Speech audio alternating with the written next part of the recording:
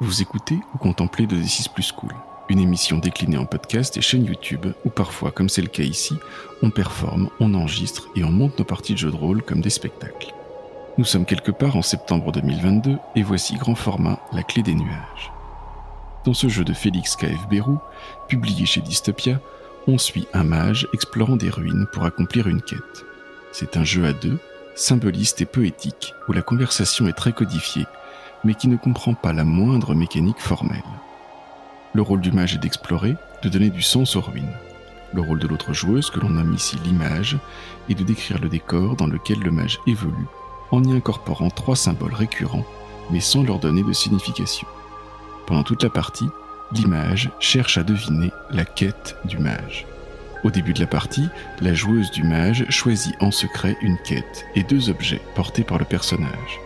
D'une part, le talisman, qui rappelle la quête du mage, et d'autre part, l'artefact, qui représente la magie du mage.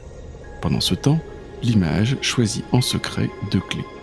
Quand le jeu commence, le mage se décrit et expose son talisman et son artefact sans en donner la signification. En particulier, la quête du mage reste secrète. Il indique également comment il a voyagé pour arriver jusqu'aux ruines. L'image lui demande alors « Qu'est-ce que tu t'attends à trouver ?» Et le mage exprime son attente en quelques mots. C'est l'image qui décrit les ruines en faisant apparaître dans le décor l'artefact du mage et ses 2 clés qu'elle nomme. Le mage reprend alors la parole pour décrire librement ses actions dans ce décor. La joueuse du mage décide seule si le mage réussit ses actions, comment se manifeste sa magie, etc. Quand le mage passe dans un lieu différent, par exemple en passant une porte, l'image lui demande « Qu'est-ce que tu t'attends à trouver ?» puis décrit le lieu suivant, et ainsi de suite. À un moment donné, le mage annonce que sa quête est terminée, a réussi, a échoué, ou qu'elle a passé une étape décisive. C'est alors la fin de la partie. Le rythme de la conversation est très particulier, fait de longs monologues alternés entre le mage et l'image, entrecoupés de silence, ici coupés au montage pour votre confort. À aucun moment, on ne peut demander de précision à l'autre. Le mage n'est pas censé exprimer ses pensées, et comme les ruines sont désertes, il n'y a pas de dialogue. Les parties étant intenses mais courtes, nous en diffusons plusieurs dans ce podcast. Pendant la première partie, inspirée de la science-fiction d'Aliette de Bodard, JC joue le mage et votre serviteur Lamson est l'image. Pendant la seconde partie beaucoup plus cyber, Lisa Banana joue le mage et je conserve la casquette de l'image, mais aussi mes 2 clés de la partie précédente. Ainsi, les 2 parties restent reliées par leurs symboles, même si elles ne sont pas dans le même univers. Restez bien après le débrief et bonne écoute.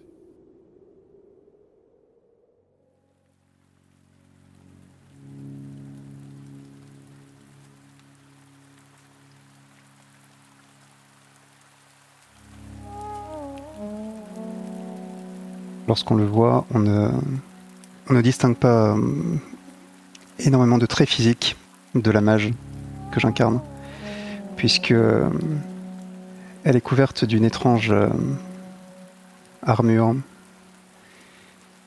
au relief assez gothique. On pourrait croire à quelque chose qui ressemble à une armure de chevalier teutonique, un peu avec un casque à ailettes, qui se trouve être un exosquelette, une forme de méca qui la soulève de terre et qui l'aide à marcher.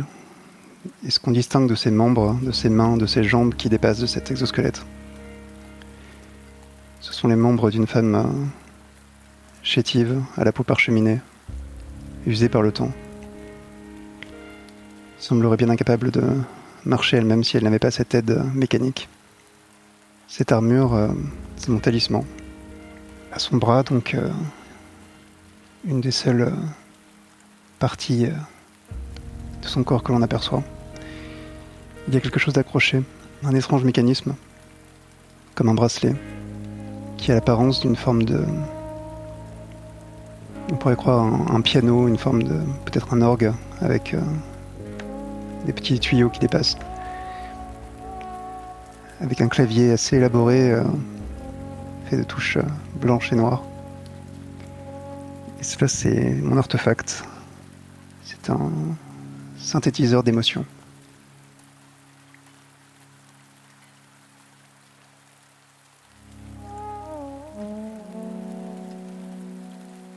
J'ai longtemps voyagé pour venir ici.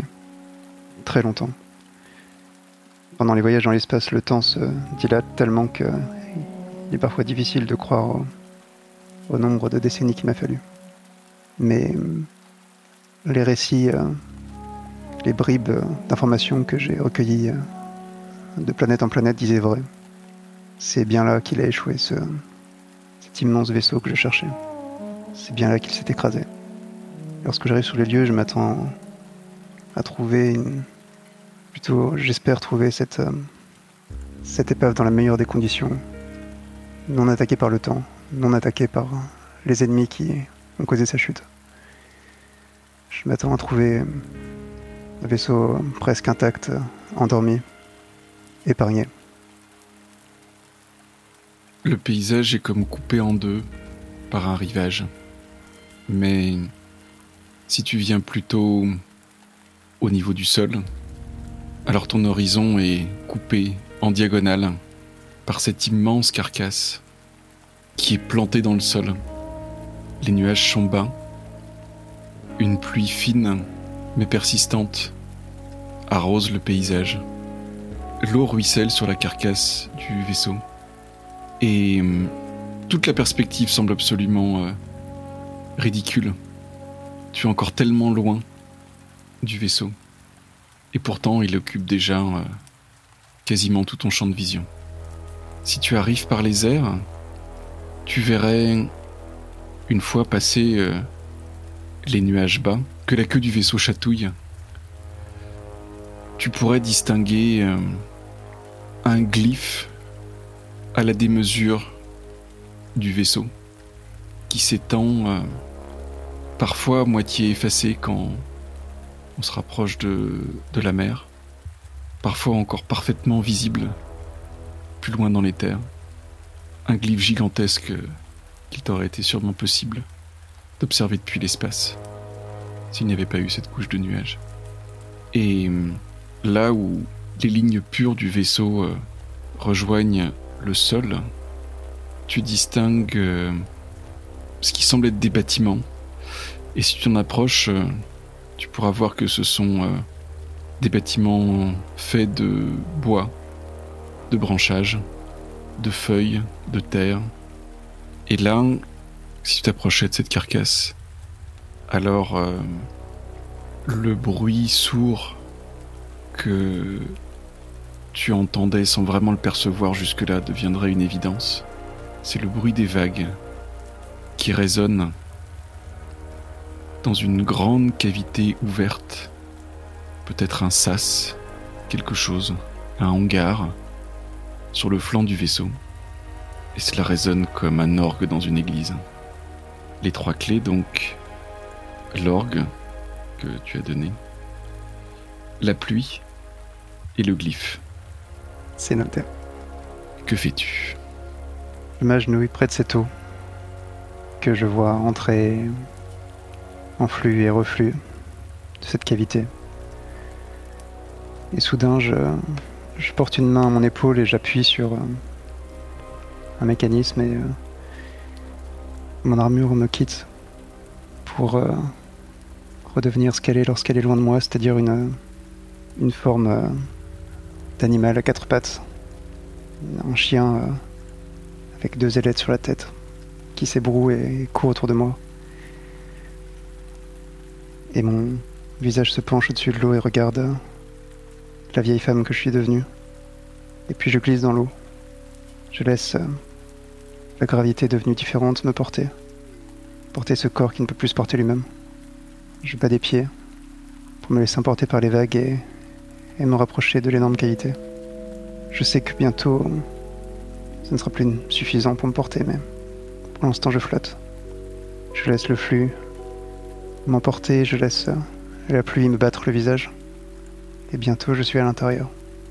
J'entends le jappement inquiet de mon armure. Je le rassure d'un geste, un bras tendu au-dessus des vagues. Et mes doigts pianotent lentement sur le clavier de l'orgue à mon poignet. Et bientôt des couleurs apparaissent au-dessus de moi. La couleur de l'excitation, de la peur, mêlée d'émerveillement. Des créatures vivantes qui ont vu tomber le vaisseau il y a longtemps. Cette alchimie étrange me nourrit, me porte. Bientôt je sors de l'eau, doucement, pour me poser quelques mètres plus haut sur une passerelle, devant un sas. Je tends une main. J'ai un soupir de soulagement lorsque ce qui reste de puissance au vaisseau reconnaît mon empreinte digitale et la porte s'ouvre. Qu'est-ce que tu t'attends à trouver ? Je m'attends à trouver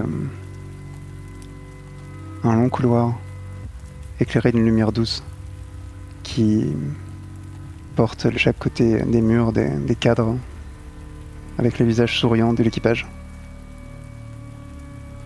Le couloir devant toi est sombre. Une obscurité qui n'est tranchée que par des caractères finement tracés sous le nom de chacun des portraits qui s'alignent sur toute sa longueur.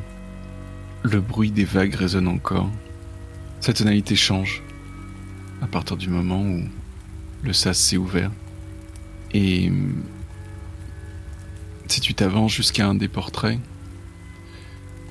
tu pourras voir que sûrement l'eau a pénétré ici.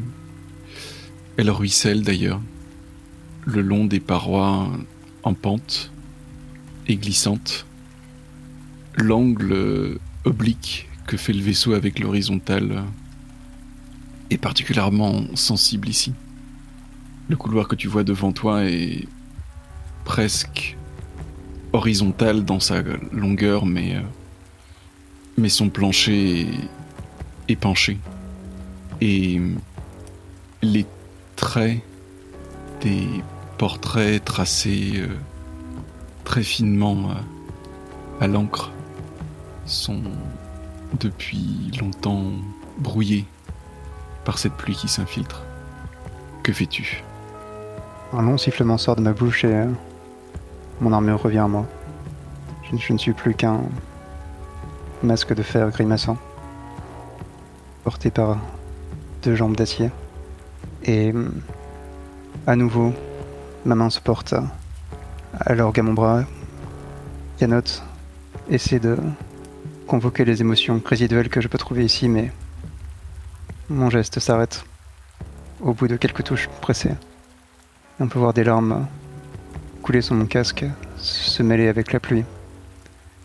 Cette fois-ci, les couleurs étranges, les émotions sortent de moi. Elles sont rouges vifs, mêlées de petits éclairs, et rentrent dans les tuyaux de l'orgue. Une vague d'énergie irradie de mon cœur et vient réparer grossièrement, avec violence, les endroits du couloir qui laissent passer la pluie. Viennent protéger, bien trop tard, les portraits. Et puis j'avance, avec une facilité déconcertante, le long de ce couloir, bien trop pentu. Et d'un coup d'épaule rageur, j'enfonce la porte qui me fait face. Qu'est-ce que tu t'attends à trouver ? Je m'attends à trouver un large mess, un lieu de vie chargé de joie, avec des êtres qui profitent de leur petit temps de répit, avec des armures qui s'amusent au repos dans un coin. Je m'attends à un lieu où je pourrais enfin me reposer un peu, réchauffé par des souvenirs. Tu pénètres bien dans un mess. Tout est en pente, tout est oblique bien sûr, mais dans un tel lieu fait pour traverser les espaces interstellaires, tout est solidement fixé. En tout cas, la table est en place. Les chaises sont au maximum de leur course sur les rails qui les maintiennent. Un immense glyphe, idéogramme qui veut dire joie ou repos peut-être. Peut-être le même que celui qu'il y a dans Paradis, est dessiné par de fines gravures dans un métal inoxydable et indestructible. Quand tu passes la porte, une musique de bienvenue automatique se met en route. Les notes sont toujours justes, mais il n'y a personne. Sauf peut-être dans une des niches du mur, une vieille armure qui, elle, semble ne plus avoir d'énergie depuis longtemps. À partir de ce mess, des coursives partent dans diverses directions. Il y a également un escalier qui monte, maintenant de façon oblique, mais qui devait aller vers les étages supérieurs autrefois. Que fais-tu ?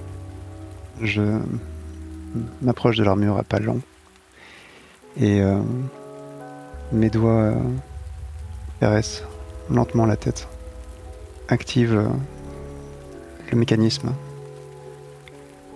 mais rien ne répond. Puis mes doigts descendent sans la quitter vers la clé qui est là, le cœur de son énergie. Je la retire et je constate effectivement que tout a été épuisé, même les réserves de secours. Il y a juste une série de zéros. Le décompte inexorable qui est amené à sa fin. Personne ne lui a dit de se recharger, personne ne lui en a donné l'occasion.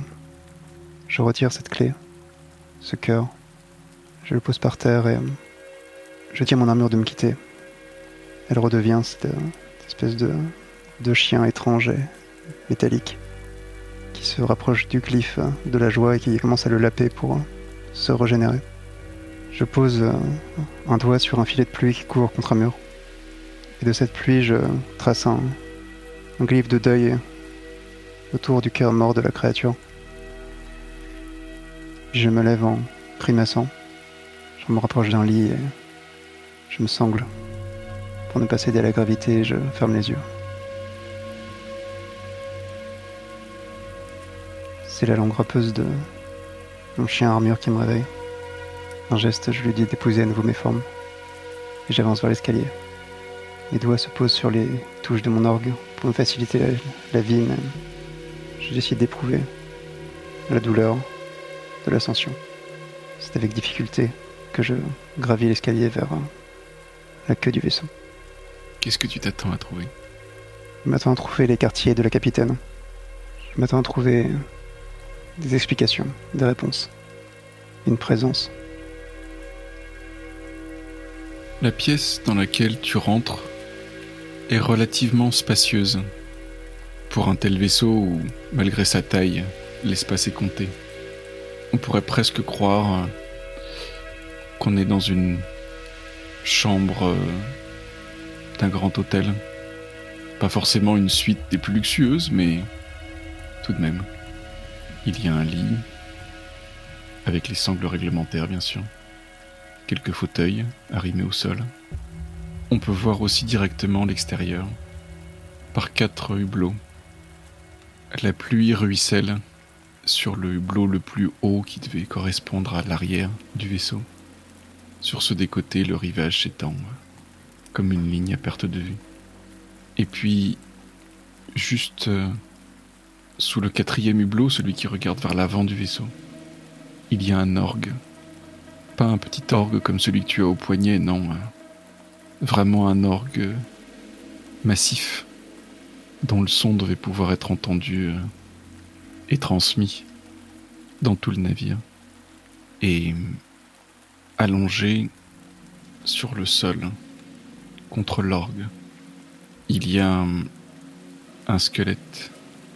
Il n'y a vraiment plus rien d'autre que les os qui tiennent en place, peut-être par l'action de cette combinaison cicatrisante qui l'entoure et lui donne, malgré la mort, une certaine forme. Et la main gauche est levée jusqu'au niveau du clavier, où elle presse depuis une éternité la même touche. Que fais-tu ? Je reste figé pendant un long moment, les yeux baissés, après avoir passé en revue l'ensemble de l'espace. Je m'approche du squelette, je lui murmure quelque chose à l'oreille, et je passe une main sur sa tête comme on passerait une main dans les cheveux de quelqu'un. Et seulement alors, je retire son doigt de la touche. Je peux entendre quelque chose vibrionner au sein du vaisseau. Je peux presque voir le glyphe disparaître sur sa longue carcasse. Je pousse un long soupir. Je prends délicatement le squelette dans mes bras et je vais le déposer dans le lit. Je m'installe à sa place devant l'orgue. Il y a quelque chose de fébrile dans mes gestes. Comme si soudain je n'étais plus vraiment sûr de la marche à suivre. Mes doigts tracent des chemins sur les touches sans les presser. À mon poignet, l'orgue réagit et on peut voir des petits cristaux bleus de peur se matérialiser au-dessus des petites touches. Et enfin j'ose. Mon orgue entre en synchronisation avec celui de la cabine. Et une mélodie étrange commence à remplir les lieux, une mélodie d'amour. Me berce et menace de m'emporter. Et je garde la maîtrise. Soudain une porte s'ouvre lentement. Petite porte dérobée dans la cabine. Comme un placard. Une lumière bleue en émerge. Je m'en rapproche et... ce n'est pas une armure, pas exactement. C'est bien plus massif. C'est clairement la même architecture. Dehors, la pluie redouble et bat le hublot avec violence. Comme si les éléments avaient compris que quelque chose de crucial se jouait. Je regarde le hublot avec défi comme si je prenais ma revanche sur la pluie, sur tout ce qu'ils avaient détruit. Elle, le vent, la pourriture. Et je regarde ce cœur, le cœur du vaisseau, porte en elle la même clé qu'on trouve dans toutes les armures.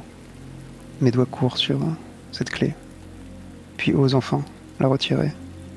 Il reste encore une énergie modique. Le compte à rebours est presque arrivé à 0. Il me reste très peu de temps. Je porte un regard plein de pitié et d'horreur. Mon armure que j'ai détachée de moi et qui est par terre, en forme de chien, à me regarder, sans comprendre. Et j'hésite longuement à retirer la clé de mon chien et la remplacer par l'autre. Puis je regarde la pluie. Je regarde le squelette. Je regarde le compte à rebours qui défile. Et finalement, je le laisse aller jusqu'à 0.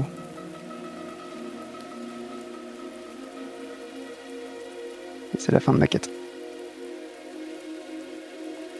Waouh.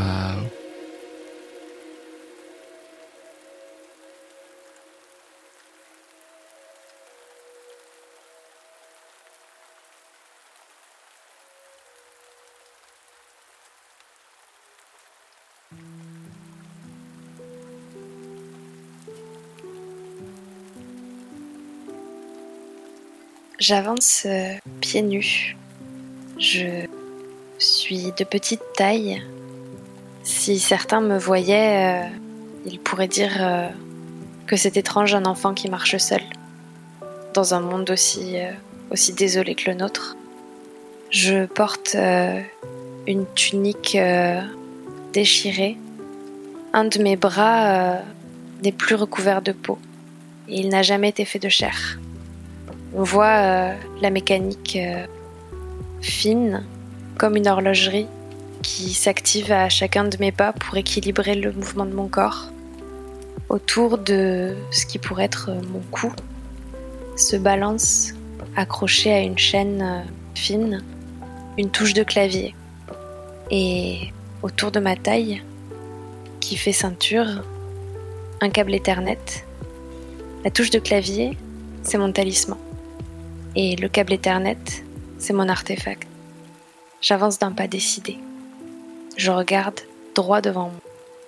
Et peut-être même que j'ai un petit sourire sur la commissure des lèvres. J'ai marché dans le sable, oui, mais j'ai aussi marché dans la mer, j'ai aussi escaladé les montagnes. Ça a été un long voyage. J'arrive dans une ville et je m'attends à trouver le plus haut de tous les immeubles que j'ai jamais vus. Si haut même que le sommet est masqué par le ciel. Les nuages sont bas, gris, et une pluie fine et persistante lave le paysage. Sur la plage où tu marches, un pylône avec un câble qui vient de quelque part de l'intérieur des terres et qui se dirige droit vers l'eau. Là, dans la direction où s'enfonce ce câble, commencent les immeubles, Certains affleurent à peine à la surface de l'eau.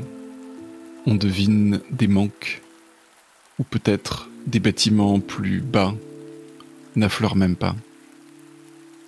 Mais d'autres s'élancent vers le ciel, crèvent nettement la surface des vagues. Et il y a le plus grand d'entre tous, une tour de verre et d'acier qui crève les nuages. Sur ses flancs, il y a quelque chose d'écrit. Sûrement pas un texte complet. Non, c'est plutôt 1 ou 2 caractères, énormes, par-ci, par-là. Mes 2 clés sont la pluie et le glyphe. Qu'est-ce que tu fais ? J'effleure du bout du doigt le câble qui se dégage du pylône. Je le suis jusqu'à avoir de l'eau jusqu'aux genoux. Puis j'active le programme natation. Mes bras se mettent à poursuivre un mouvement de brasse élégant. Mes pieds battent la surface, puis je m'enfonce dans l'eau. Je m'approche en slalomant entre les résidus de la ville engloutie du plus grand immeuble qui ait jamais été construit ici. Parfois, je croise un poisson difforme, un des rares à avoir survécu à ce monde. Parfois, je croise une image qui me ressemble ou qui pourrait me ressembler sur un immense plateau. On voit des lumières qui auraient dû être allumées et qui ne sont plus que le reflet de quelques rayons qui caressent cette mer, ce lac. On ne sait pas vraiment. Et enfin, j'arrive devant l'immeuble, devant la porte d'entrée. Je mets du poids dans mes chevilles et je me laisse tomber sur le sol. Et je marche. Qu'est-ce que tu t'attends à trouver ? Je m'attends à trouver l'accueil. La grande porte vitrée est cassée depuis longtemps. Au-delà, un hall qui occupe quasiment tout le rez-de-chaussée de l'immeuble. Au centre, ce qui devait être une œuvre d'art pour accueillir les visiteurs. Suivant l'angle sous lequel on la regarde, ce caractère tracé en 3 dimensions peut tout aussi bien vouloir dire bienvenue, au revoir, prospérité ou joie. Je m'avance dans le hall et presque instinctivement, je me dirige vers la droite. Je contourne l'œuvre d'art et je m'approche d'un comptoir. Derrière ce comptoir, il y a des écrans cassés et il y a la standardiste. Ça fait longtemps qu'elle est sous l'eau. C'est beaucoup trop tard pour la rallumer. Mais j'attrape le câble Ethernet qui me sert de ceinture et je le branche à la petite aspérité derrière mon cou. Puis du bout des doigts, je cherche l'aspérité derrière son cou à elle. Les images défilent devant mes yeux. Les personnes qui entrent, qui sortent, parfois qui la saluent, qui lui sourient, lui demandent un renseignement, lui disent bonjour, elle leur répond bienvenue, lui disent au revoir, elle leur répond à bientôt. Des années, des siècles, des secondes de prospérité, de joie, et puis la pluie qui commence à couler, la pluie qui s'évade de la fontaine, de cette œuvre d'art au milieu de la pièce, qui commence petit à petit à engloutir le bâtiment. Et puis les poissons, et puis le vide, et puis plus rien. Je me débranche, je récupère mon câble, je l'enroule autour de ma taille, je pose ma main sur son épaule, et je ne le dis pas vraiment, mais peut-être que je la remercie. Je fais le tour, je quitte le comptoir, et je cherche une porte. Qu'est-ce que tu t'attends à trouver ? Un plan.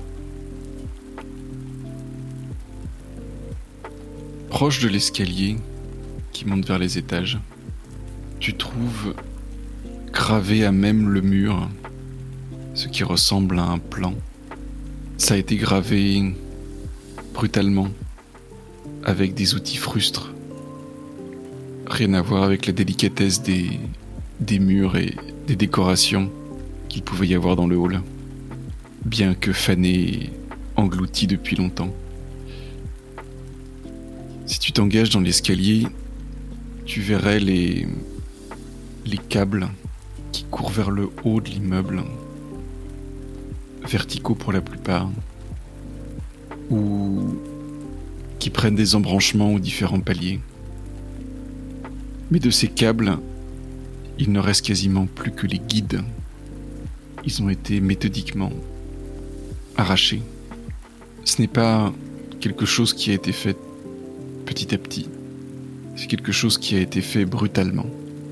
Il y a encore des morceaux de ces câbles qui pendouillent à tel ou tel endroit. Certains flottent encore, légèrement, dans l'eau qui t'entoure encore. Qu'est-ce que tu fais ? J'attrape un de ces câbles. Peut-être que je l'ai choisi au hasard, peut-être pas. Mais je l'attrape avec une très grande confiance. Et je l'accroche à ma cheville. Je fais un nœud assez grossier, mais solide. Ça va tenir, c'est sûr. Et je commence à escalader ce mur de câbles arrachés, brisés. J'essaye de chercher, à l'intérieur de cette paire de câbles, l'origine de celui que j'ai accroché à ma cheville. D'après le plan, c'est là que je dois aller. Qu'est-ce que tu t'attends à trouver au bout de ce câble ? Ça n'est pas très clair. D'après les informations qui sont enregistrées dans ma mémoire, je dois trouver la pieuvre. Mais j'ignore à quoi elle ressemble. Suivre le câble t'amène à crever la surface. Et au-delà, à une salle de réunion, des fauteuils rembourrés, une vue imprenable sur la ville, une baie vitrée sur laquelle s'écrase la pluie, et dans un fauteuil le plus imposant, au bout de la table, une figure désarticulée, la tête renversée en arrière, les bras pendants des deux accoudoirs, les jambes faisant des angles impossibles. De l'autre côté, il y a deux portes, celle par laquelle tu viens d'entrer, qui est une porte de service qui donnait sur l'escalier, une porte de secours peut-être. Et puis, de l'autre côté, il y a une porte qui a été défoncée. En tout cas, elle est tombée à terre. Et derrière, tu entreaperçois des couloirs, des bureaux. Qu'est-ce que tu fais ?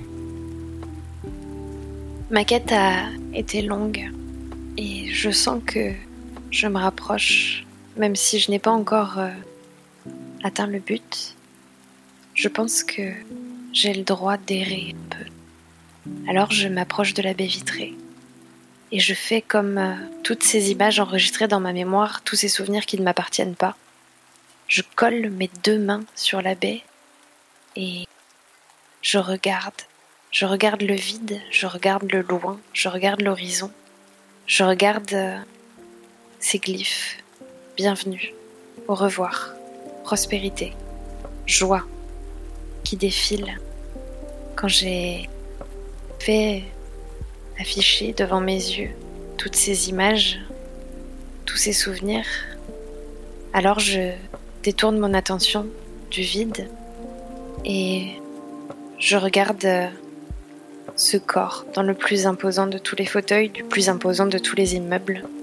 Je me dis que c'est donc ce qui arrive à ceux qui se reposent trop longtemps et qu'il faut que je reprenne ma route. En regardant la porte défoncée, je comprends que la tête de la pieuvre est au bout d'un de ces couloirs. Mais lequel ? Qu'est-ce que tu t'attends à trouver ? Une salle pleine de machines, pleine de câbles, pleine d'écrans, pleine de claviers, de touches de clavier, peut-être même de cette chose antique dont j'ai vaguement entendu parler, ou en tout cas qui résonne à l'intérieur de mon disque dur. Des clés USB, des souris d'ordinateur, des choses matérielles. Lorsque tu pénètres dans cette salle, ton pied s'enfonce dans l'eau. Une sorte de fine pluie tombe du plafond. Si tu y regardes de plus près, tu verrais des tuyaux usés qui fuient et qui répandent leur contenu partout. Il y a de grandes armoires vers lesquelles convergent de nombreux câbles, eux aussi descendant du plafond. Certains des tuyaux aussi plongent vers ces armoires, et pourtant, les armoires sont vides. Il reste, à quelques endroits, au bout des rangées d'armoires, des écrans, des claviers, des souris et divers accessoires. Et sur les murs, gravés avec les mêmes outils approximatifs, des glyphes qui ressemblent beaucoup à ceux de l'entrée, mais auxquels on a adjoint des préfixes de négation. Dans cette salle, il n'y a pas de fenêtre et on ne peut pas voir l'extérieur. Qu'est-ce que tu fais ? En entrant dans cette salle, par laquelle j'aurais pu accéder par n'importe lequel des 8 couloirs après la porte, je suis comme frappée par une évidence. Je finis la joie. Je sens comme un poids qui écrase mes épaules. Si j'en étais capable, une larme coulerait de mes yeux. Mais la pluie, finement, s'échappe des tuyaux au-dessus de ma tête, vient compenser mon absence de glandes lacrymales. Et sur mes joues, de petits traits d'eau emportent la poussière. Je sais ce que je dois faire. Je me dirige vers ces accessoires. J'attrape un clavier. Au-dessus de mon bras, je sors le petit composant par-delà lequel je vais pouvoir le relier. Je branche ce clavier. Je m'assieds au milieu de la pièce et j'ouvre une des dalles du sol. La moquette a commencé à moisir. On pourrait presque penser que la nature reprend ses droits avec cette épaisse couche de mousse ou d'algues, je ne sais pas, qui me colle au doigt. En soulevant cette dalle, je révèle plusieurs entrées. Une des entrées correspond à mon câble. Bien sûr que je sais ce que je dois faire. Je branche, comme je l'ai fait au rez-de-chaussée, pour saluer cette réceptionniste, mon câble dans cette petite aspérité derrière mon cou. Et l'autre entrée, je la branche dans le sol. Bien sûr qu'il me faut le mot de passe, mais je connais le mot de passe. Je tape doucement, avec mes doigts délicats sur ce clavier un peu usé. Il faut s'y reprendre à plusieurs fois. Certaines touches sont un peu fatiguées. D'ailleurs, il en manque une. Mais je n'en ai pas encore besoin de celle-là. Et petit à petit, le décor autour de moi disparaît. Ma conscience se mélange. Il n'y a plus d'images parce que je n'ai plus besoin de les voir. Il n'y a plus de sons parce que je n'ai plus besoin de les entendre. Il n'y a plus de sensations au bout de mes doigts parce qu'il n'y en a plus qu'une seule qui compte. Mettre cette touche au bon endroit et appuyer sur le bouton. Qu'est-ce que tu t'attends à trouver ? Là où je suis, il n'y a plus de pluie. Plus de poissons, plus d'algues, plus de mousse, plus de glyphes qui nous disent qu'on est bienvenu ou qu'on ne doit plus revenir. Il n'y a plus que des chiffres, des 0 et des 1 qui défilent. Tout autour de toi, il y a une prairie ondoyante, mais ce ne sont pas des herbes, ce sont des câbles.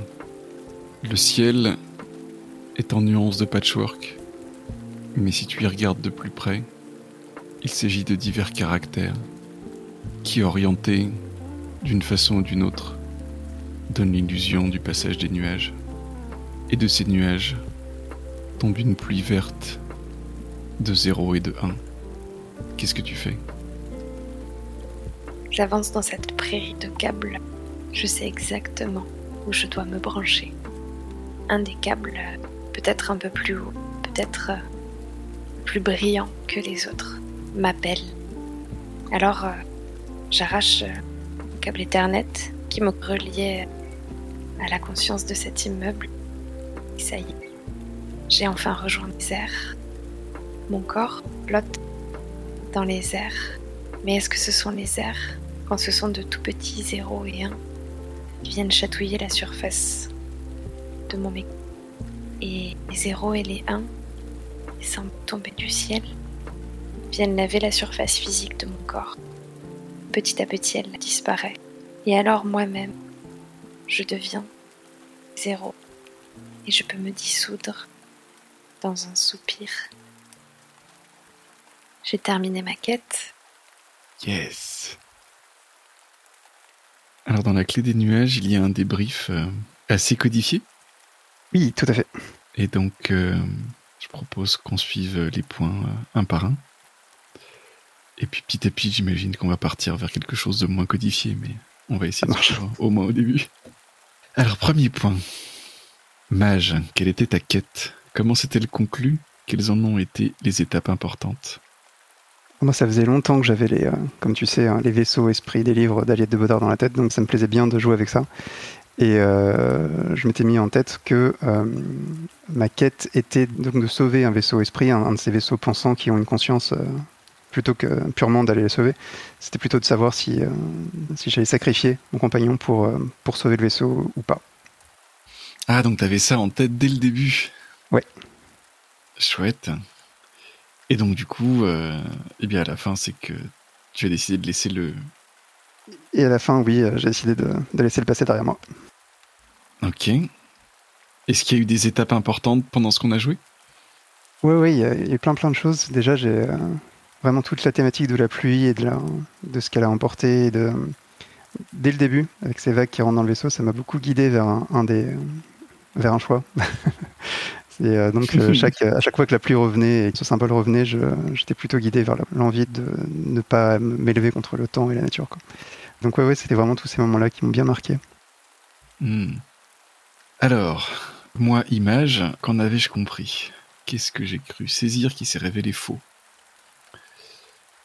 Alors, je me suis longtemps demandé si tu cherchais pas des gens plutôt que le vaisseau en lui-même. Ce qu'ils avaient pu devenir. Mm-hmm.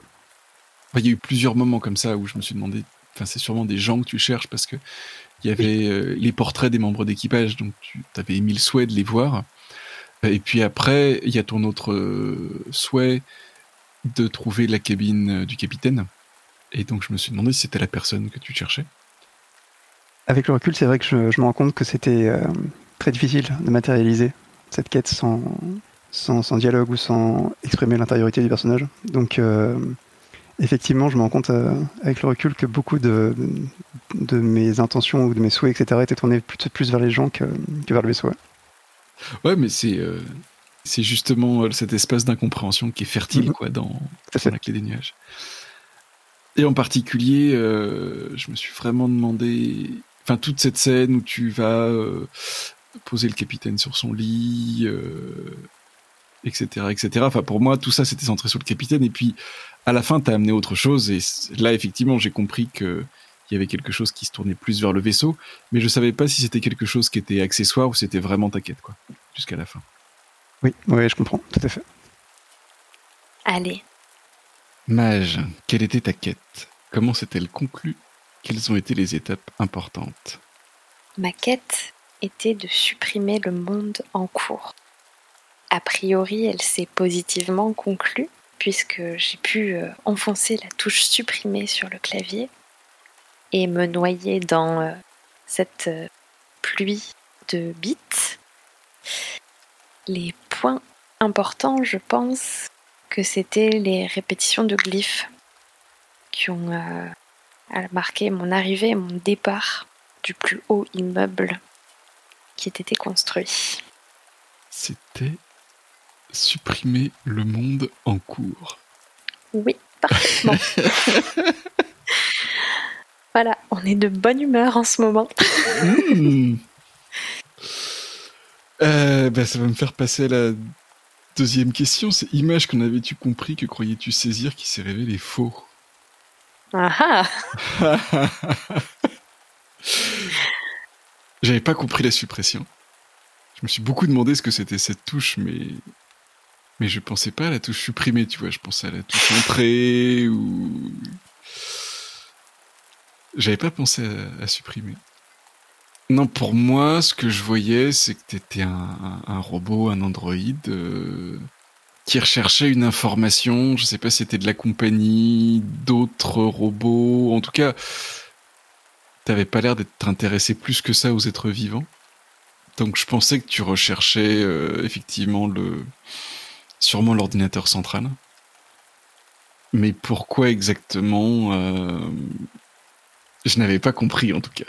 Je me suis demandé si, par exemple, cet immeuble n'était pas le siège de la compagnie qui t'avait créé toi et tes semblables, par exemple. Mais je m'imaginais pas qu'on était dans une simulation. On est dans une simulation. Très bien.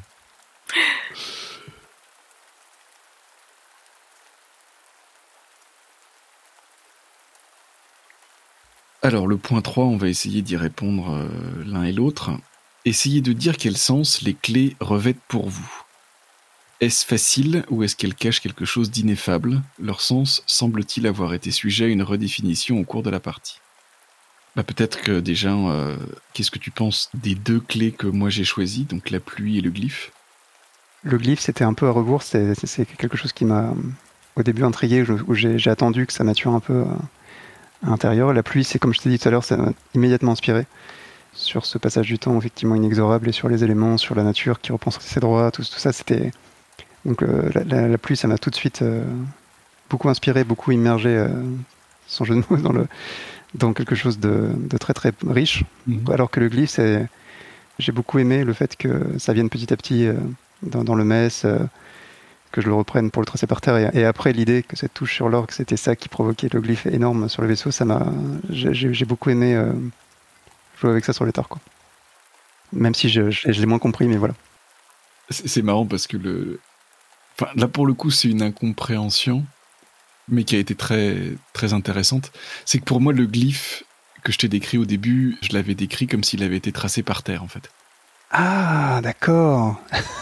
Mais... Moi, j'avais vraiment compris. Ouais, non, c'est pas grave. C'est pas grave parce que pour le coup, ce que t'as amené à la fin était vraiment super beau parce que justement, du coup, moi, j'avais pas fait le lien. Pour moi, il y avait cette touche qui était pressée sur l'orgue et qui, à ton interprétation, mais c'était sûrement une dernière commande ou, enfin, je sais pas, c'était quelque chose qui était à rapprocher de la mort de l'armure dans sa niche.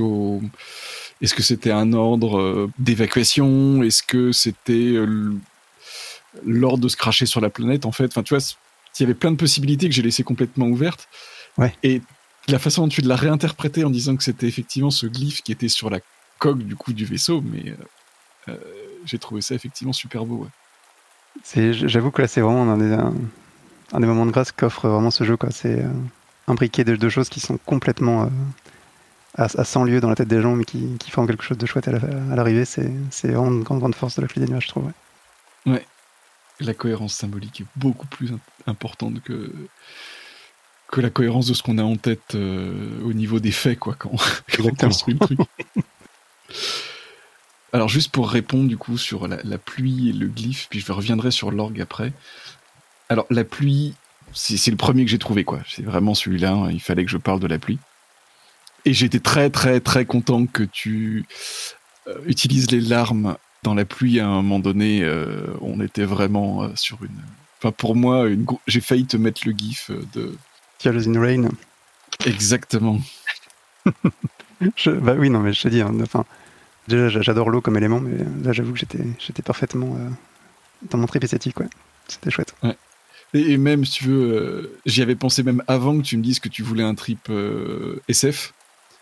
Et en fait, ça m'a pas mal contraint parce que je me disais, mais attends, la pluie, je peux pas la mettre dans l'espace, tu vois. J'aurais pu imaginer qu'en fait, le vaisseau, il soit échoué dans un champ d'astéroïdes, tu vois, par exemple. Mais du coup, non, il fallait de la pluie, et donc ça a contraint beaucoup ma première description. Et après, je me suis beaucoup posé la question, quand tu es rentré dedans, comment est-ce que j'allais continuer à utiliser ce symbole, parce que finalement, la pluie, quand on est à l'intérieur, on en est protégé, quoi. Et c'est ça qui m'a amené à décrire dans le couloir une scène plutôt de décrépitude. Ah ouais, non, parce que j'avais envie que la pluie soit rentrée jusque-là, quoi. Complètement, et jusqu'au bout, c'était très très chouette. Je l'ai juste pas utilisé dans le mess, la pluie.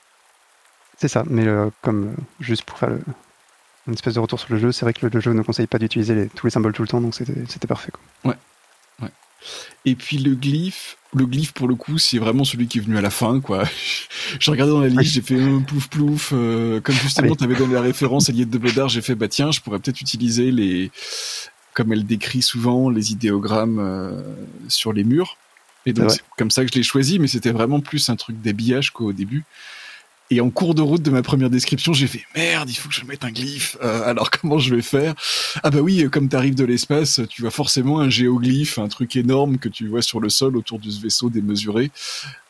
Ce qui n'est pas ce que tu as compris. Du tout. C'est ça qui est très marrant, quoi. C'est que moi j'avais en tête un truc, voilà quoi, SF électromagnétique bleuté au-dessus du vaisseau. Tu sais. Ah ouais, d'accord. Clairement, les imaginaires Ouais, mais c'est cool. Sont parfois complètement à l'ouest. Et donc du coup, forcément, quand tu m'as demandé un couloir avec des portraits, je me suis tout de suite imaginé qu'il fallait qu'il y ait justement leur nom là. Donc ça, c'était assez direct, ça correspondait assez à ce que j'avais en tête. Yes. Et c'est quand tu m'as demandé le mess, là pour le coup, j'ai vraiment réfléchi Enfin, je sais pas, il y a vraiment eu un truc, quoi, à un moment donné, un déclic où... oui, mais tu m'as demandé de la joie, et ben je vais te montrer quelque chose où c'est écrit joie. C'était tellement tragique. Mais qu'on est totalement dénoué. C'était parfait. Et en soi, je t'en avais pas mis dans... Enfin, pas explicitement en tout cas, dans la cabine du capitaine. Même si toi, après, t'en as rajouté sur les touches, enfin, c'était... Pour moi, il s'était sous-entendu qu'il pouvait y en avoir sur les touches, mais voilà. Et clairement. Pour moi, elles étaient très claires. Et celle qui m'a le plus parlé visuellement, c'est la pluie. Je sais pas si ça s'est retransmis aussi clairement dans ce que je racontais, mais j'essayais quand même de mettre des petits rappels à la pluie, alors plus ou moins direct ou indirect, mais j'imaginais un peu comme par exemple les câbles comme une espèce de cascade de flotte qui redescendait ou ce genre de truc. Donc j'avais l'impression que la pluie était représentée à peu près partout tout le temps. Les glyphes, pour moi, c'était celle qui était la moins sujette à interprétation, parce que à partir du moment où on disait ce qu'il voulait dire, il voulait dire ce qu'il voulait dire. Voilà. Mais en même temps, ça permettait de faire des rappels assez clairs, finalement, à où est-ce qu'on était et qu'est-ce qu'on disait, en fait. Et le fait, par exemple, que quand j'arrive dans la salle de l'ordinateur central, le sens des glyphes était complètement changé. Pour moi qui venais, en fait, pour supprimer ce monde-là, ça avait beaucoup de sens. Bien sûr que je n'étais pas bienvenue, parce que peut-être que ce monde-là luttait encore pour exister. Ma tâche, elle était assez ingrate vis-à-vis de ce que ce monde-là continuait à faire pour exister. Faire couler la pluie, faire de temps en temps nager un poisson. Il essayait, quoi. Il n'avait pas envie de me voir.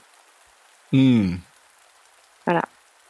Ouais, j'ai trouvé que Glyph était... presque trop explicite en fait.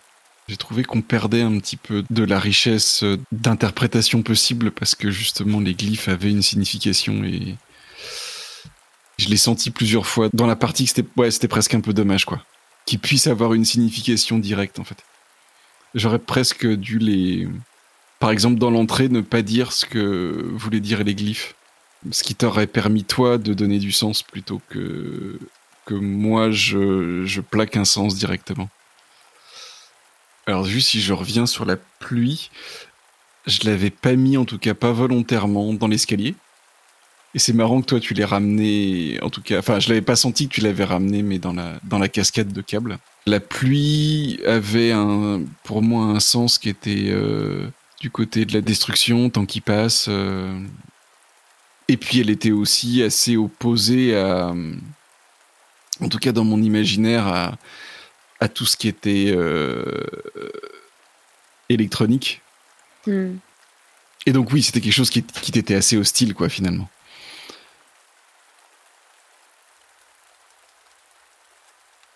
Et alors moi, du coup, de mon côté, ton orgue, il m'a donné plein de fils à retordre. C'était pas évident. Je dois avouer que c'était pas simple comme symbole, ouais. En tout cas, moi, j'ai choisi de le restreindre à orgue, parce que t'as fait une description assez complexe d'un synthétiseur d'émotions, de touches blanches et noires, donc...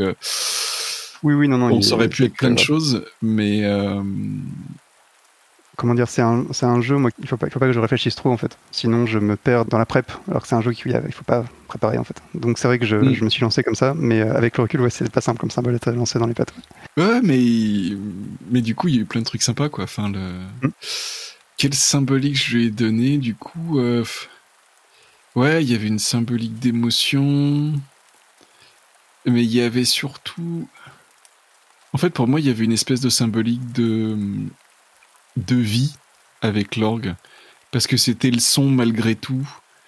C'était dans un paysage qui, pour le coup, est minéral, quoi, à part... Enfin, le vaisseau lui-même, il est quasiment minéral, tout ça. Je t'ai pas décrit une plante au début, je me rends compte maintenant que je t'ai pas décrit une plante, tu vois. C'est vrai. Enfin, je t'ai décrit des branchages, des souchas dans les huttes, mais après, on l'a pas utilisé. Oui, c'est vrai. Et il fallait qu'il y ait quelque chose qui fasse du son. Et il y avait la mer, il y avait les vagues, ok, un tuyau d'orgue, ok, une cavité, voilà, tu vois. Non, c'était très chouette, j'ai beaucoup aimé. Donc après, il y avait toujours ce truc du tuyau, un petit peu dans le couloir, mais dans le mess, c'était cette musique un peu aussi complètement décalée, quoi, cette musique d'accueil qui se met en route toute seule, et donc qui est un peu cette vie mécanique, quoi, parce qu'il y a un peu de ça dans l'orgue, tu vois, il y a ce côté... Enfin, il y a orgue, et puis il y a aussi les orgues de barbarie, tu sais, ces trucs qui sont... Où tout est préenregistré, tout est mécanique. C'est pas le cas de l'orgue en général, mais en tout cas, il y a plein de mécanismes au niveau d'un orgue. Et à la fin, ça te donne une voix qui est un semblant d'âme, quelque part. Et je trouve que ça collait vachement bien avec ce vaisseau au désert. Et puis à la fin, forcément, il en fallait un grand, comme... tu sais, je sais pas si t'as vu le vieux film de Disney, un film en prise de vue réelle, de 20 000 lieues sous les mers. Oui, tout à fait. Où il y a un orgue énorme dans la cabine du capitaine Nemo, et c'est un peu ça que j'avais en tête. Pas pensé, mais ouais, carrément, ouais. C'est parfait ça. C'est un peu ce genre d'esthétique que j'avais en tête, mais j'avais pas pensé à Nemo, et c'est clairement ça. Et d'ailleurs, Nemo à la fin, et je pense que c'était inconscient, parce que franchement, j'ai pas du tout... c'est maintenant que je le dis que ça me vient. À la toute fin du film, je crois que il décide de s'aborder le Nautilus. Et pendant que la pression est en train de monter et que l'air devient irrespirable, etc., en fait, Nemo, il continue à jouer de l'orgue pendant ce temps-là, et en fait, il meurt au clavier, quoi. Tellement classe. Voilà. J'ai plus cette fin en tête, mais c'est parfait. Bref, c'est une référence, mais encore une fois, elle était inconsciente, parce que... Ah ouais, non, mais c'est ça qui est marrant aussi, ouais. C'est des choses qui émergent pas complètement, mais qui nourrissent la fiction. Et toi, du coup, cet orgue, toi, tu lui as donné quel sens au fur et à mesure de la partie ? En fait, moi, c'est confession totale, mais outre l'aspect un peu atypique de la narration, mais ça y est, j'ai vraiment bien appréhendé. Mais ce qui est le plus contre-intuitif pour moi dans la qualité des nuages, c'est l'absence de lien humain, en fait. La solitude totale et l'absence d'interaction. Et pour moi, c'était un peu un moyen de tricher en puiser dans les émotions résiduelles des gens qui avaient vécu là, en fait. Et donc, je voulais en faire un instrument pour apporter quelque chose de plus que juste un outil SF, quoi. Pour moi, c'était vraiment ça, quoi. C'était vraiment jouer avec D'ailleurs, maintenant que j'y pense, c'est assez proche de Nastia et son violon dans Street to Sky. Mais ce côté jouer avec les émotions via un instrument, je pense que c'est quelque chose que j'ai souvent en tête et qui me plaît bien. Donc là, voilà, c'était un moyen de jouer avec les fantômes un peu des lieux, quoi, et d'explorer le fait que... Et puis j'ai bien aimé aussi le fait de finalement me refuser d'aller puiser parce que c'était trop douloureux, parce que c'était sans doute des gens que j'avais connus. Donc c'était aussi un défi posé à mon personnage de est-ce que tu as vraiment envie d'aller puiser dans les émotions des gens que tu as connus et qui ont souffert, qui sont morts. Donc ça me semblait intéressant avant la partie. Alors juste pour rebondir sur ce que tu viens de dire, j'ai eu l'impression aussi que cette armure, enfin surtout le fait qu'elle se transforme en chien, ouais. C'était aussi pour toi un moyen d'avoir des dialogues que tu pouvais contrôler totalement. Un peu, oui. Un petit peu comme Hergé s'arrange pour toujours avoir Milou dans une case où Tintin a besoin de parler tout seul, tu vois. Ça fait l'hypopète. C'est un peu vrai. C'est vrai que j'ai beaucoup de mal à concevoir le jeu de rôle sans lien émotionnel. Donc ouais, j'avoue que c'était là aussi un peu de la triche, ouais. Non, mais c'était très bien. C'était très bien. Et en fait, j'irais comme presque dans toutes mes parties, au bout d'un moment, le talisman se met à avoir aussi une fonction de clé. Pas obligatoire, oui. mais un petit peu. Et je trouve qu'il y a eu des images assez sympas là-dessus. Bah déjà, il y avait le parallèle que tu as explicité à la fin, mais que j'avais pas tout à fait compris entre l'armure et le vaisseau. Oui. Et l'échange des clés que tu as décidé de pas faire finalement, enfin voilà. Et la combinaison qui tenait le squelette en place, pour moi c'était aussi un écho. Enfin ça a été, mais en fait c'est après l'avoir dit et même après t'avoir laissé la parole que j'ai fait. Ah mais c'est ça que je viens de dire. Pendant toute ta description, je me suis dit ah mais oui, mais là c'est génial, il faut qu'il dise que c'est en fait une. Donc j'espérais silencieusement que tu. Et donc j'ai hésité. J'adorais j'ai hésité à le mettre dans une armure et puis j'ai fait ouais, enfin, je sais pas, pas forcément tout ça. Et puis j'ai juste dit un truc sur la combinaison et c'est après. Mais... Ah ouais, non, ouais, ok, c'est ça. Mais c'est vrai qu'en y pensant, alors je vais dire un truc qui va hérisser le poil de tous les théoriciens et donc c'est une analogie extrêmement boiteuse. Mais pour moi, effectivement, en y repensant, le talisman, c'est un peu le. Alors, c'est pas ça, mais c'est un peu le vide fertile un peu du jeu dans le sens où effectivement c'est pas quelque chose qu'on mobilise, mais pour moi c'est vraiment central dans le personnage quoi. C'est-à-dire que tout tourne autour. Ouais. Et j'avoue que oui, pour moi c'était le truc, l'élément le plus important du personnage, beaucoup plus que son artefact quoi. Et c'est vrai que c'est chouette de le mobiliser en filigrane sans y être amené via les règles quoi. Ouais, ça m'est déjà arrivé de faire des parties où finalement l'artefact a été utilisé dans la première description, puis quasiment plus pour tout le reste de la partie. Et en fait, c'est le talisman qui prend complètement le pas et qui devient en fait le moyen d'action du mage, quoi. Oui, voilà, c'est ça, quoi. Parce que se refuser à utiliser l'artefact, c'est très intéressant aussi, quoi. D'ailleurs, les règles le disent elles-mêmes. Carrément. Et pour enchaîner, quel sens est-ce que, du coup, la clé que toi tu as amenée, c'est-à-dire le câble, avait? Eh bien, en fait, je trouve qu'il y a quelque chose qui est quelque part cohérent avec la petite frustration que j'ai exprimée par rapport au glyphe. C'est que les câbles ont été plusieurs fois des fils d'Ariane, en fait. Et j'ai trouvé que, du coup, le parcours a été très linéaire de ce fait-là. Et même j'ai été un peu désorienté par rapport au jeu, justement, du fait de pas être désorienté du tout. En fait, à un moment donné, la géographie a disparu dans l'escalier. Tu vois, la question que j'ai dû te poser, c'était qu'est-ce que tu t'attends à trouver au bout de ce câble? Alors que d'habitude, dans le jeu, c'est qu'est-ce que tu t'attends à trouver en passant dans ce nouvel espace. Il y avait beaucoup plus d'intentionnalité, en fait, dans le fait de suivre un câble plutôt que de dire, bah voilà, je passe dans une autre pièce où je m'attends à trouver telle ou telle chose. Est-ce que tu vois ce que je veux dire?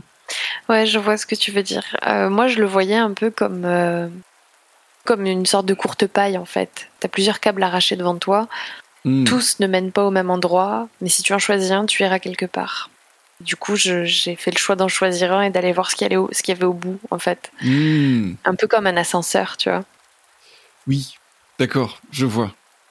Donc, en fait, il aurait été possible que finalement, on va dire, le lieu où je t'emmenais soit un cul-de-sac. Exactement. Ah. Mais c'est rigolo de se dire ça après coup, parce que pour moi, c'était hyper évident, en fait. c'est aussi parce que je me suis beaucoup représentée visuellement la partie. Et du coup, j'étais vraiment devant une courte paille, quoi. Des pailles de plein de couleurs différentes. Et selon celle que tu attrapes, le bonbon aura un goût différent, quoi. Ouais. Et en fait, je pense que moi, par contre, l'image qui a prédominé, c'est quand tu m'as dit que tu t'attendais à trouver la pieuvre, c'est ça ? Ouais. Et en fait, moi, je me suis imaginé ces câbles... En fait, je me suis imaginé une situation convergente, là où en fait, tous les câbles allaient au même endroit, vers la tête de la pieuvre, et pas du tout la courte paille. Donc c'est vraiment marrant qu'on n'ait pas eu cette vision-là, du coup. C'est rigolo. Et donc toi, du coup, le sens des câbles... Pour moi, c'était ce qui me reliait au monde, en fait. C'est pour ça que c'était intéressant que tu mettes la pluie comme quelque chose d'hostile et que je la raccroche à des câbles, en fait, parce que elle venait du ciel, c'est là que je devais aller. À la fin, c'est elle qui participe à détruire la matérialité de mon robot. Et puis le rapport avec les câbles, c'est que c'est ce qui me reliait au monde. À chaque fois, c'est en branchant mon câble, en fait, que je me relie à l'histoire du lieu, des personnes qui l'ont occupé, de ceux qui y sont passés. J'imagine même qu'en fait, c'est ce qui me permet de comprendre le sens des glyphes aussi, qui sont peut-être pas dans la langue connue de mon robot. Donc, je les voyais vraiment comme ce qui me reliait au monde, quoi. Et c'est aussi en suivant le câble que j'entre dans dans l'eau, pour rejoindre cet immeuble. Enfin, je sais pas, pour moi, effectivement, ils avaient cette vocation de fil d'Ariane, mais aussi d'encre pour se raccrocher au monde dans lequel j'évoluais, quoi. Et surtout qu'en plus, j'avais vocation à le détruire, donc ils étaient aussi importants parce qu'ils participent un peu de la fin tragique de cet univers triste et gris. Il fait que pleuvoir. C'est ça. Où les poissons sont difformes. Vraiment, mais qui veut garder un monde comme ça ? C'est sûr. Certainement pas ceux qui ont commandé cette simulation. Non, non, non. Et c'est marrant parce que c'est vrai que de mon point de vue, je voyais les câbles comme structurant l'espace d'une façon presque étouffante pour moi, en fait, au niveau des descriptions que je pouvais faire. Et pourtant, je t'ai vu l'utiliser pour te relier à des choses, mais on voyait pas le câble par le même bout, quoi. C'est marrant. Alors, la question est posée sur les clés, mais finalement, il y a cette dernière clé, la quatrième, qui est le talisman. Ouais. Alors moi, de mon point de vue, quand tu as posé ça comme talisman, avec les mots que tu as utilisés, c'est-à-dire une touche de clavier, je ne me suis pas du tout imaginé une touche de clavier d'ordinateur. Mais vraiment jusqu'à la scène dans la salle du serveur, en fait. Pourquoi ? Parce que la partie précédente, avec JC, alors pas son talisman, pour le coup, son artefact, était une espèce de mini-orgue. Ah. Et donc, clavier, moi, j'ai pensé instrument de musique. Évidemment. C'est rigolo la polysémie du terme qui fait que tu peux quand même le relier à nos deux histoires. Complètement. C'est chouette. Tout est lié. Tout est lié. Et donc toi, le sens que tu lui donnais, c'était le sens de ta quête, j'imagine.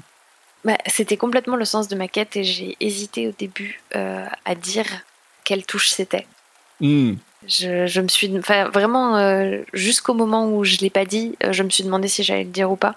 J'avais peur que ça en dise trop sur les intentions de mon mage. Du coup, je l'ai finalement pas fait. Et puis ça aurait complètement écarté le lien que tu as pu faire avec la quête de JC. Donc je suis contente de pas l'avoir fait, en fait. J'avais pas du tout pensé à autre. En fait, c'est bizarre parce que mon personnage, je le voyais vraiment comme une IA, comme un robot, qui allait détruire une simulation. J'avais ça très clairement en tête. Et du coup, j'ai pas du tout pensé aux autres sens du mot touche de clavier. J'ai pas du tout pensé au piano, par exemple.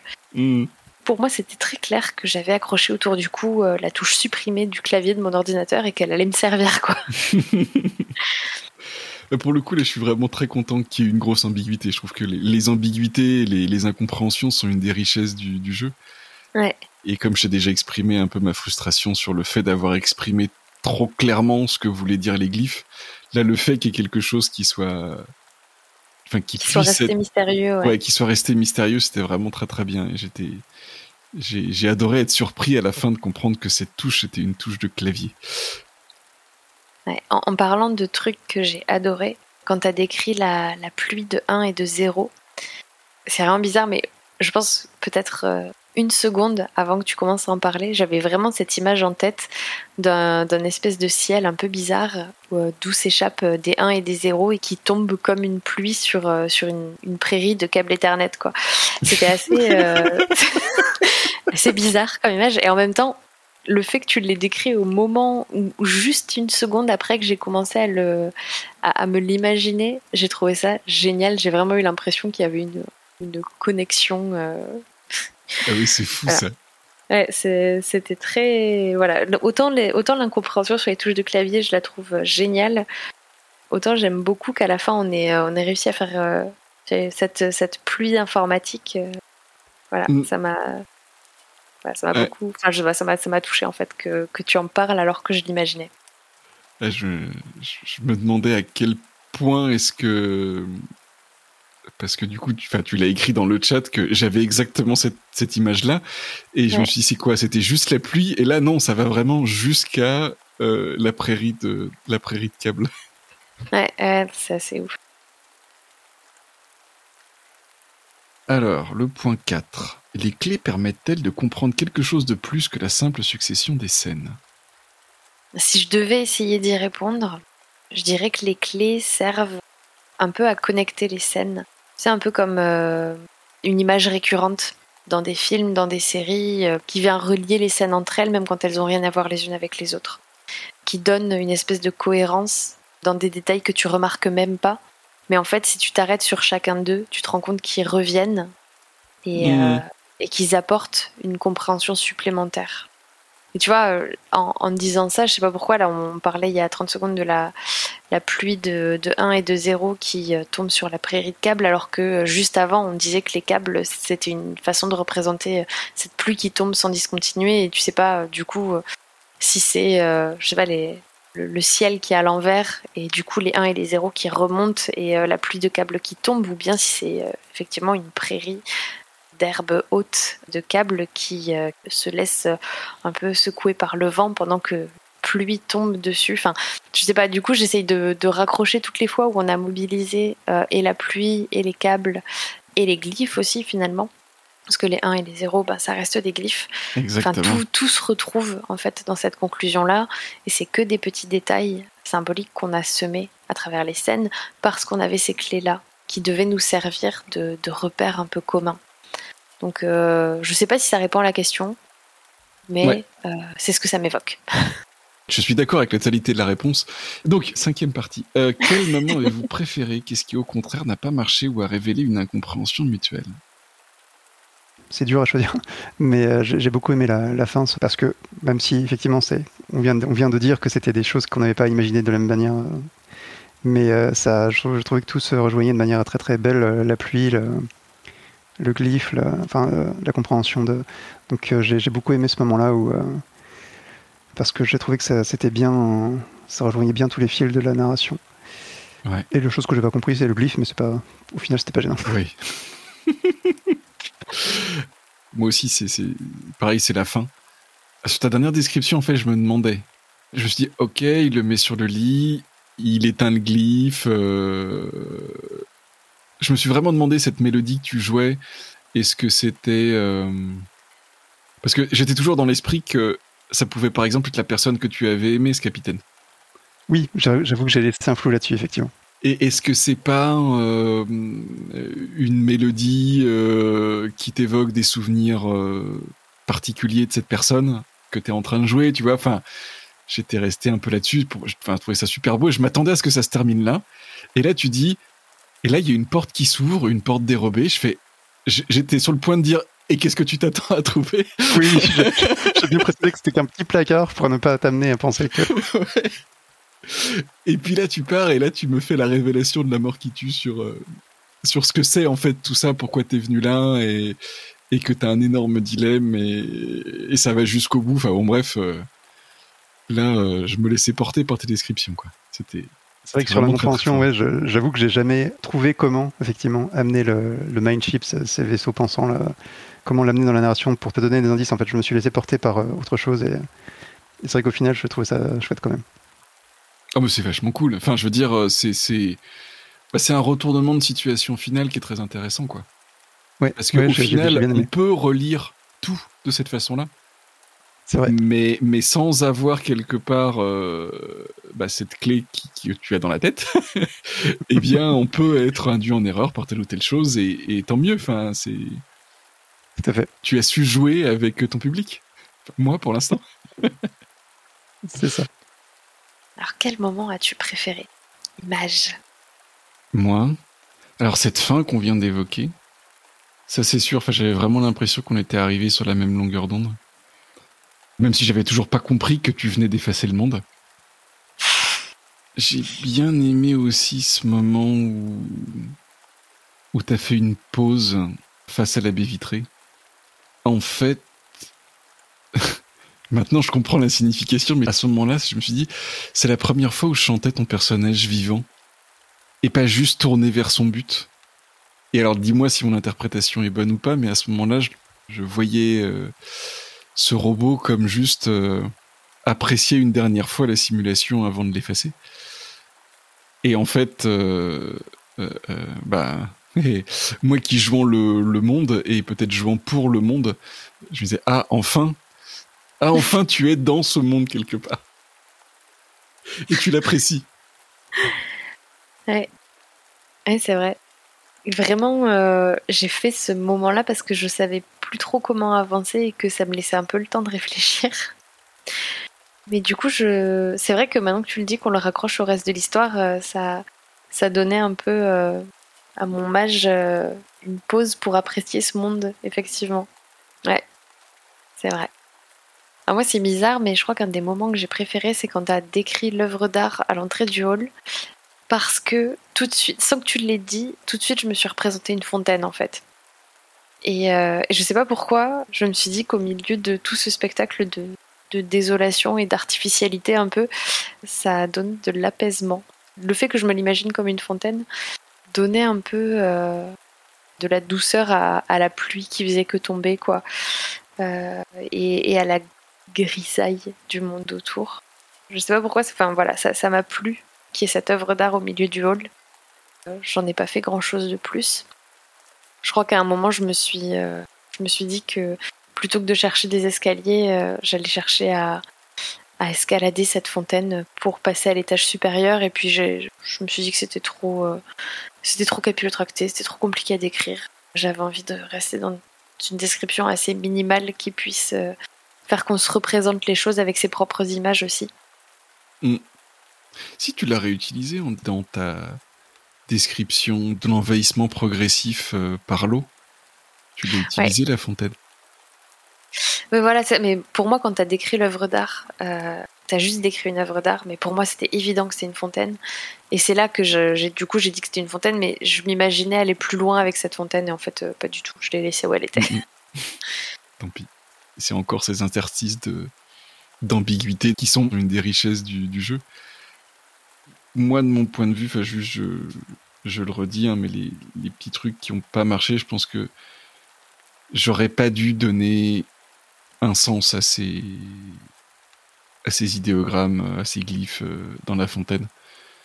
J'aurais peut-être juste dû dire que, suivant la direction dans laquelle on voyait un idéogramme différent ou quelque chose comme ça.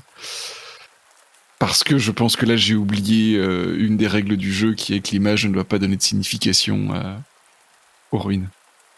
Et pareil, je me suis demandé si je faisais pas aussi cette erreur-là quand j'ai décrit des... Enfin, j'ai pas juste décrit les câbles arrachés, j'ai dit que les câbles... que ça avait l'air d'avoir été fait brutalement, tu vois, oui, des choses comme ça. Je vois ce que tu veux dire. Et j'ai l'impression que déjà, je projetais une signification et j'aurais peut-être pas dû faire ça. Voilà. Ouais, je vois ce que tu veux dire.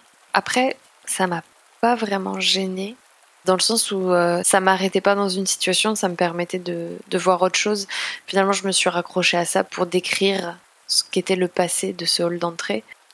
Puis bon, c'est sûr que si j'avais pas eu les mots-clés, ça aurait peut-être été différent, mais en l'occurrence, bon, je les avais et j'ai pas l'impression que ça a appauvri mon expérience du hall d'entrée, tu vois. Ok. Si on avait été dans un jeu vidéo, avoir cette information-là ne me rendait pas l'endroit moins mystérieux, me donnait pas moins envie de l'explorer, quoi.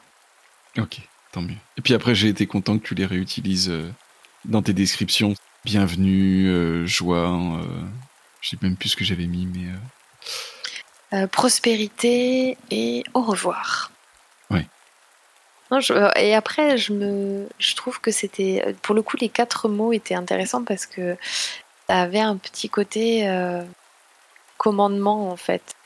Quand tu rentres dans le hall ce que je me représente comme étant effectivement le siège social d'une très grande entreprise, où la joie, c'est quelque chose d'un peu...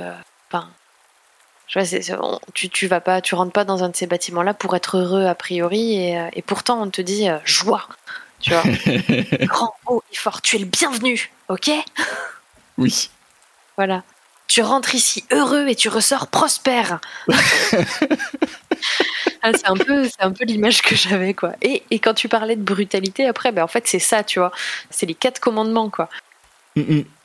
Bienvenue, joie, au revoir, prospère.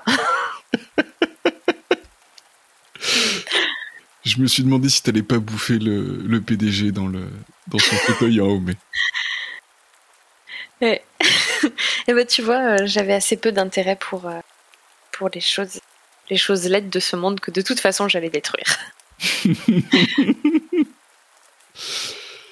Il se trouve que j'étais un peu entraîné sur cette pente-là, maintenant que j'y repense, parce que dans la partie de JC, à un moment donné, j'ai mis des glyphes à différents moments que j'ai jamais explicités, sauf une fois. Et c'était pour le coup le glyphe de joie qui apparaissait à un endroit qui aurait dû être joyeux, mais qui l'était plus du tout quand le mage de JC l'a visité. Et du coup, ça donnait un contraste intéressant. Et j'ai eu envie de faire un écho à ça, et... Bon. Mais bon, au final, voilà, on en a déjà parlé, c'était déjà pas mal. Point 6. Avez-vous eu des problèmes vis-à-vis du partage des responsabilités ? Le mage osait-il décrire les effets de ses actions ? Empiétait-il sur les descriptions de l'image ? Ça m'a semblé ok. Ouais.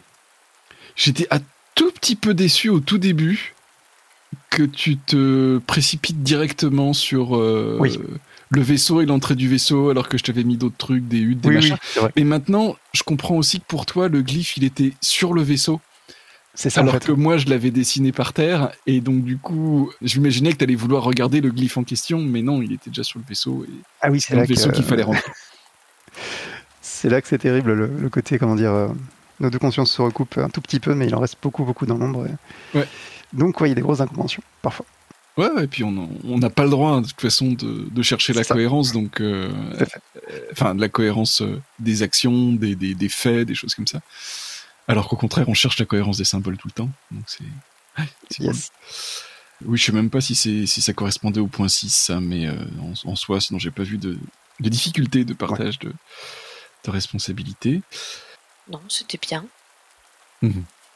Je sais pas, j'ai pas eu cette impression. Est-ce que tu as eu cette impression ? Non, pas du tout. Moi, j'ai eu l'impression de m'emmêler moi dans la géographie de cet immeuble, en fait.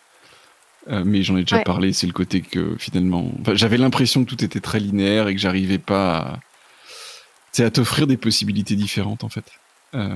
Alors qu'en fait, de ce que tu racontes, tu les avais dans ta tête, les possibilités, donc ça... Et en même temps, la géographie de l'immeuble, je pense, était un peu compliquée. Mais ça, pour le coup, c'était bien, parce que ça permet je pense que si tu essayes de te le représenter, si j'essaye de me le représenter, on n'aura pas la même image, quoi. Non, je ne pense pas. Alors, point 7, qui est le dernier. Ressentez-vous les rôles du mage ou de l'image difficile à jouer ? Lequel vous convient le mieux ? Lequel vous semble le plus fatigant ? Comme je te disais au début, le mage, c'est vraiment le rôle avec lequel je suis le plus tranquille pour une partie voilà, comme maintenant où par exemple je suis plutôt fatigué, c'est vraiment le rôle qui m'est le plus simple, quoi. J'ai plus de mal à décrire et à incarner un lieu mort, mais c'est très intéressant et j'ai bien aimé le faire quand je l'ai fait. Mais ça me demande plus de ressources mentales. Ouais. Alors pour le coup, j'ai beaucoup plus joué mage que image à la clé des nuages, et je pense que je préfère jouer mage, même si je pense pas que ce soit une question de difficulté. Enfin, je trouve pas que le rôle d'image soit plus difficile ou plus facile.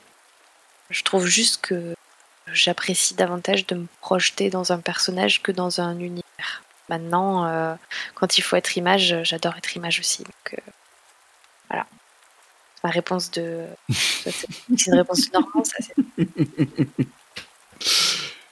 Moi, j'aime bien faire l'image, d'autant que je commence à être peut-être un peu fatigué d'avoir beaucoup fait le mage. Ah, d'accord. Parce que quand je facilite la clé des nuages pour quelqu'un qui connaît pas du tout le jeu, je fais mage parce que ça me permet de terminer la partie. Ah, bonne idée. Et ouais. Du coup, c'est moi qui donne le timing, en fait, de quand est-ce qu'on s'arrête. Et je trouve que c'est assez important parce que sinon, tu pourrais te laisser entraîner toujours plus loin, avoir une partie très très longue, finalement. C'est fait. Mais du coup, je commence à être un peu à sec d'idées de quêtes intéressantes. Oui, je comprends du coup.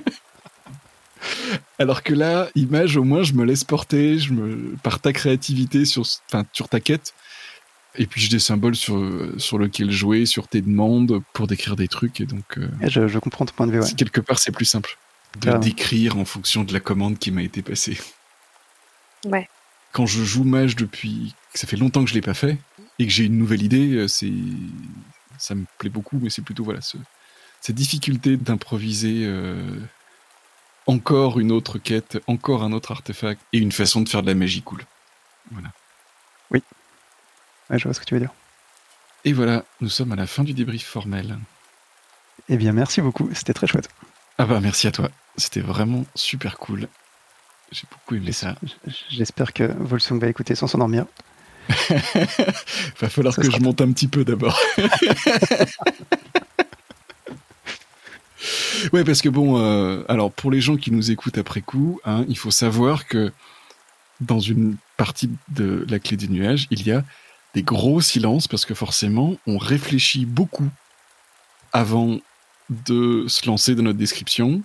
Il y a des fois d'ailleurs, on s'arrête au milieu de la description parce qu'on a un peu perdu le fil et il faut qu'on s'y remette. Donc tout ça, on l'a effacé au montage, mais vous inquiétez pas si vous avez ça en vrai dans vos parties, quoi. Et bien sur ce, bonne journée à toi. Et bonne journée. Merci pour ta proposition, c'était une très bonne idée. Est-ce que tu as quelque chose à rajouter ? J'ai une question quand même. Est-ce que tu es content de cette partie, vu l'heure à laquelle je t'envoie te coucher? Oui, très content. Je suis très content de la partie. Je suis très content de jouer avec toi. Et puis je suis content des échos qu'on trouve entre les deux parties, mais aussi de l'approche complètement différente. On était vraiment dans quelque chose... Enfin, on s'approchait plus d'une esthétique cyberpunk, forcément Matrix, hein, enfin, voilà. Que le côté space opéra et pilote de méca qui pleure qu'il y avait dans la partie de JC. Ouais, bah j'ai hâte de l'écouter d'ailleurs. Cool. Et ben, merci beaucoup. Moi aussi, je suis très contente qu'on ait parti. J'ai vraiment pas mis tout ce qui avait de plus positif en moi, mais j'ai trouvé ça chouette. Il y a des moments où on a envie de ça. Ouais, je pense que c'est bien. C'était reposant. C'est agréable de voir toute cette pluie tomber. Carrément. Allez, je vais couper l'enregistrement. Salut Craig. Au revoir, Jark. Prospérité, Jark.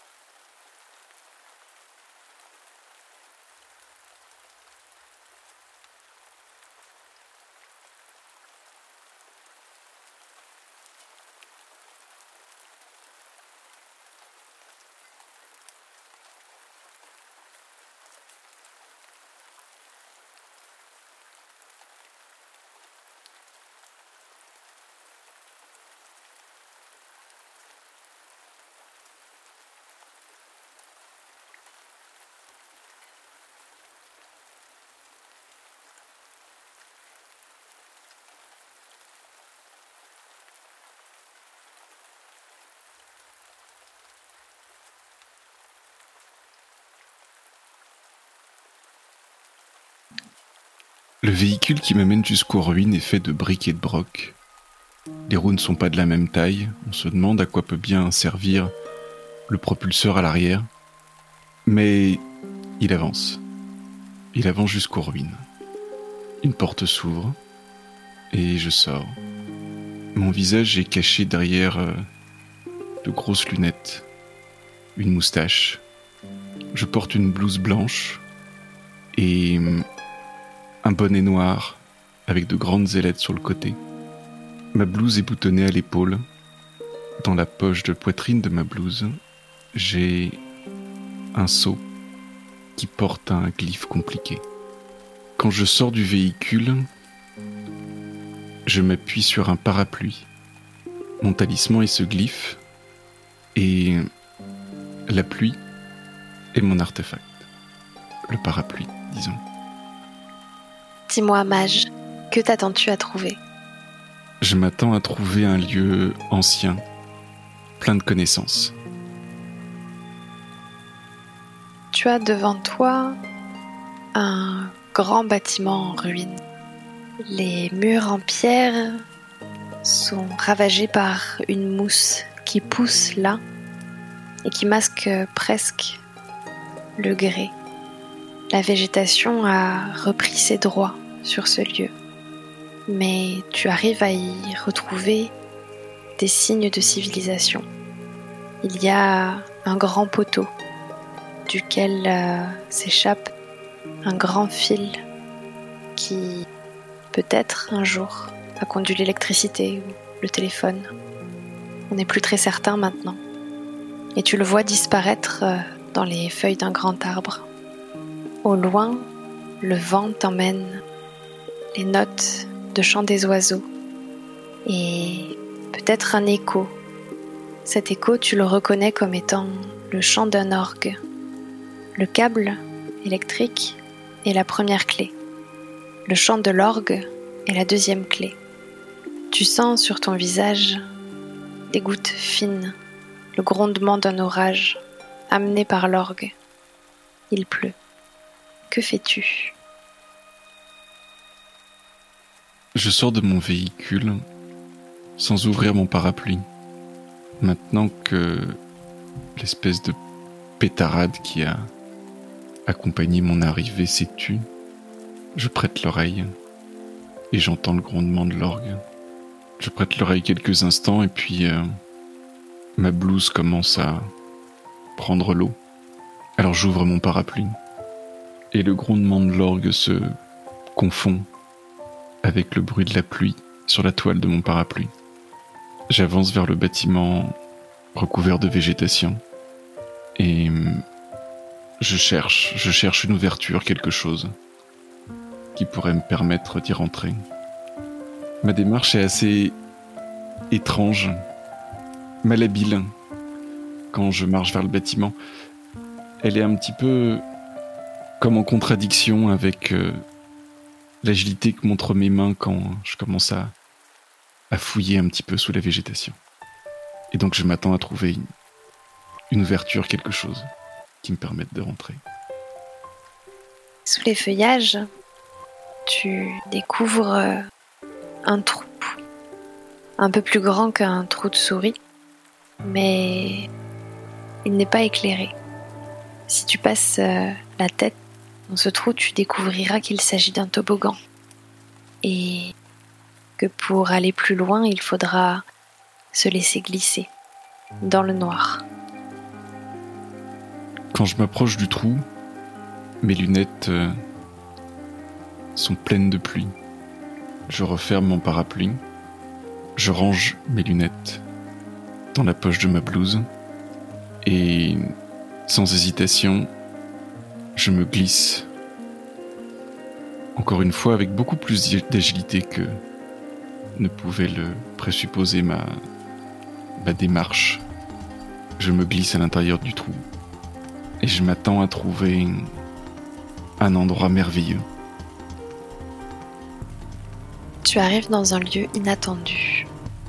Alors que tu pensais t'enfoncer sous la terre, tu arrives dans une grande salle illuminée par un plafonnier de verre à peine verdi de mousse. Quelques gouttes de pluie passent entre les fissures, mais le lieu est relativement sec. Sous tes pas, des lianes de câbles électriques. Ils forment un chemin vers le centre de la pièce. Impossible de savoir de quel côté elle arrive, mais tu reconnais cette petite musique, la petite musique de l'orage, qui a l'air de traverser les murs, de transpercer les fissures. Elle fait vibrer ces gouttes de pluie qui tombent de tes moustaches. Dans cette grande pièce circulaire, il y a plusieurs portes. Certaines sont ouvertes, certaines sont fermées, certaines sont brisées. L'une ne semble être qu'un rideau. Que fais-tu, mage ? Prudemment, je marche au milieu de ces câbles, en m'appuyant sur mon parapluie, comme sur une canne, pour ne pas tomber. Encore une fois, ma démarche est presque chancelante. Je regarde autour de moi, les yeux écarquillés. Mes lunettes sont restées dans ma poche. Je fais le tour de la pièce, regardant les diverses portes. Je dédaigne les portes brisées, au moins pour l'instant. Cette porte, couverte d'un rideau, m'intrigue. À partir du moment où mon regard s'est posé dessus, je ne peux vraiment m'en détacher. Je tente de traverser la pièce au milieu des câbles. Et effectivement, je finis par me prendre les pieds malgré l'appui de mon parapluie. Je m'effondre, un peu ridicule. J'essaie de me remettre debout et mon équilibre est vraiment compliqué. Je glisse de nouveau. Je peste. Puis je regarde autour de moi. Je regarde au-dessus de moi. La verrière. Comme si je voulais vérifier que personne n'était en train de me voir. Et puis je retire ces bottines que j'avais aux pieds, aux semelles extrêmement épaisses, qui compromettaient mon équilibre. C'est en chaussettes, dépareillées, que j'avance maintenant d'un pas sûr, entre les câbles. Et derrière le rideau, je m'attends à trouver un lieu soit intact, soit déjà trop visité. Alors que tu enlevais tes chaussures, tu as remarqué ce câble qui s'était enroulé autour de ta cheville, comme s'il avait cherché à te retenir. D'un geste de main, peut-être, tu l'as déroulé et laissé sur le sol. En traversant le rideau, tu t'es aperçu que c'est la végétation qui faisait tenir le tissu, qui sans ça se serait probablement effondré depuis longtemps. Et une fois franchi, tu es arrivé dans une pièce petite, sombre, un peu humide, au centre de laquelle se trouve un autel. Le lieu semble ne pas avoir été visité depuis longtemps. Pourtant, au centre de l'autel brûle une petite bougie. Autour des flammes, tu vois la pluie danser. Peut-être que c'est ton intuition qui t'a mené là. Peut-être que c'est la musique. En levant les yeux, tu pourrais presque voir danser le nuage, celui de l'orage qui gronde dehors. Quand je rentre et quand mes yeux se posent sur la flamme de la bougie, mon visage se décompose un instant, comme pris d'une grande peur. Et puis soudain j'éclate de rire. Je tiens mon parapluie par le bout pointu et je tends le bout arrondi quelque part derrière, un petit peu plus loin, jusqu'à ce qu'il accroche un câble. Je tire d'un coup sec, l'illusion de la bougie s'éteint. Il n'y a plus que la pluie qui tombe. Le bruit de l'orage est toujours là, mais le bruit de l'orgue s'est tu, au moins pour l'instant. Au moins ici. Je fais demi-tour, je retourne vers la grande salle. Et je passe un certain temps à essayer d'ouvrir l'une des portes qui est restée fermée. Je trifouille dans les câbles, Parfois de la même façon, je m'aide de mon parapluie pour atteindre quelque chose d'un peu trop loin. Ce n'est pas très méthodique, c'est instinctif. Mais à un moment donné, j'entends un déclic et la porte s'ouvre sous ma poussée. Je m'attends à trouver une somme de connaissances incommensurables. En poussant la porte, tu as fait tomber la clé de sol, qui la maintenait fermée. Lorsqu'elle a touché le sol, justement, la musique a recommencé.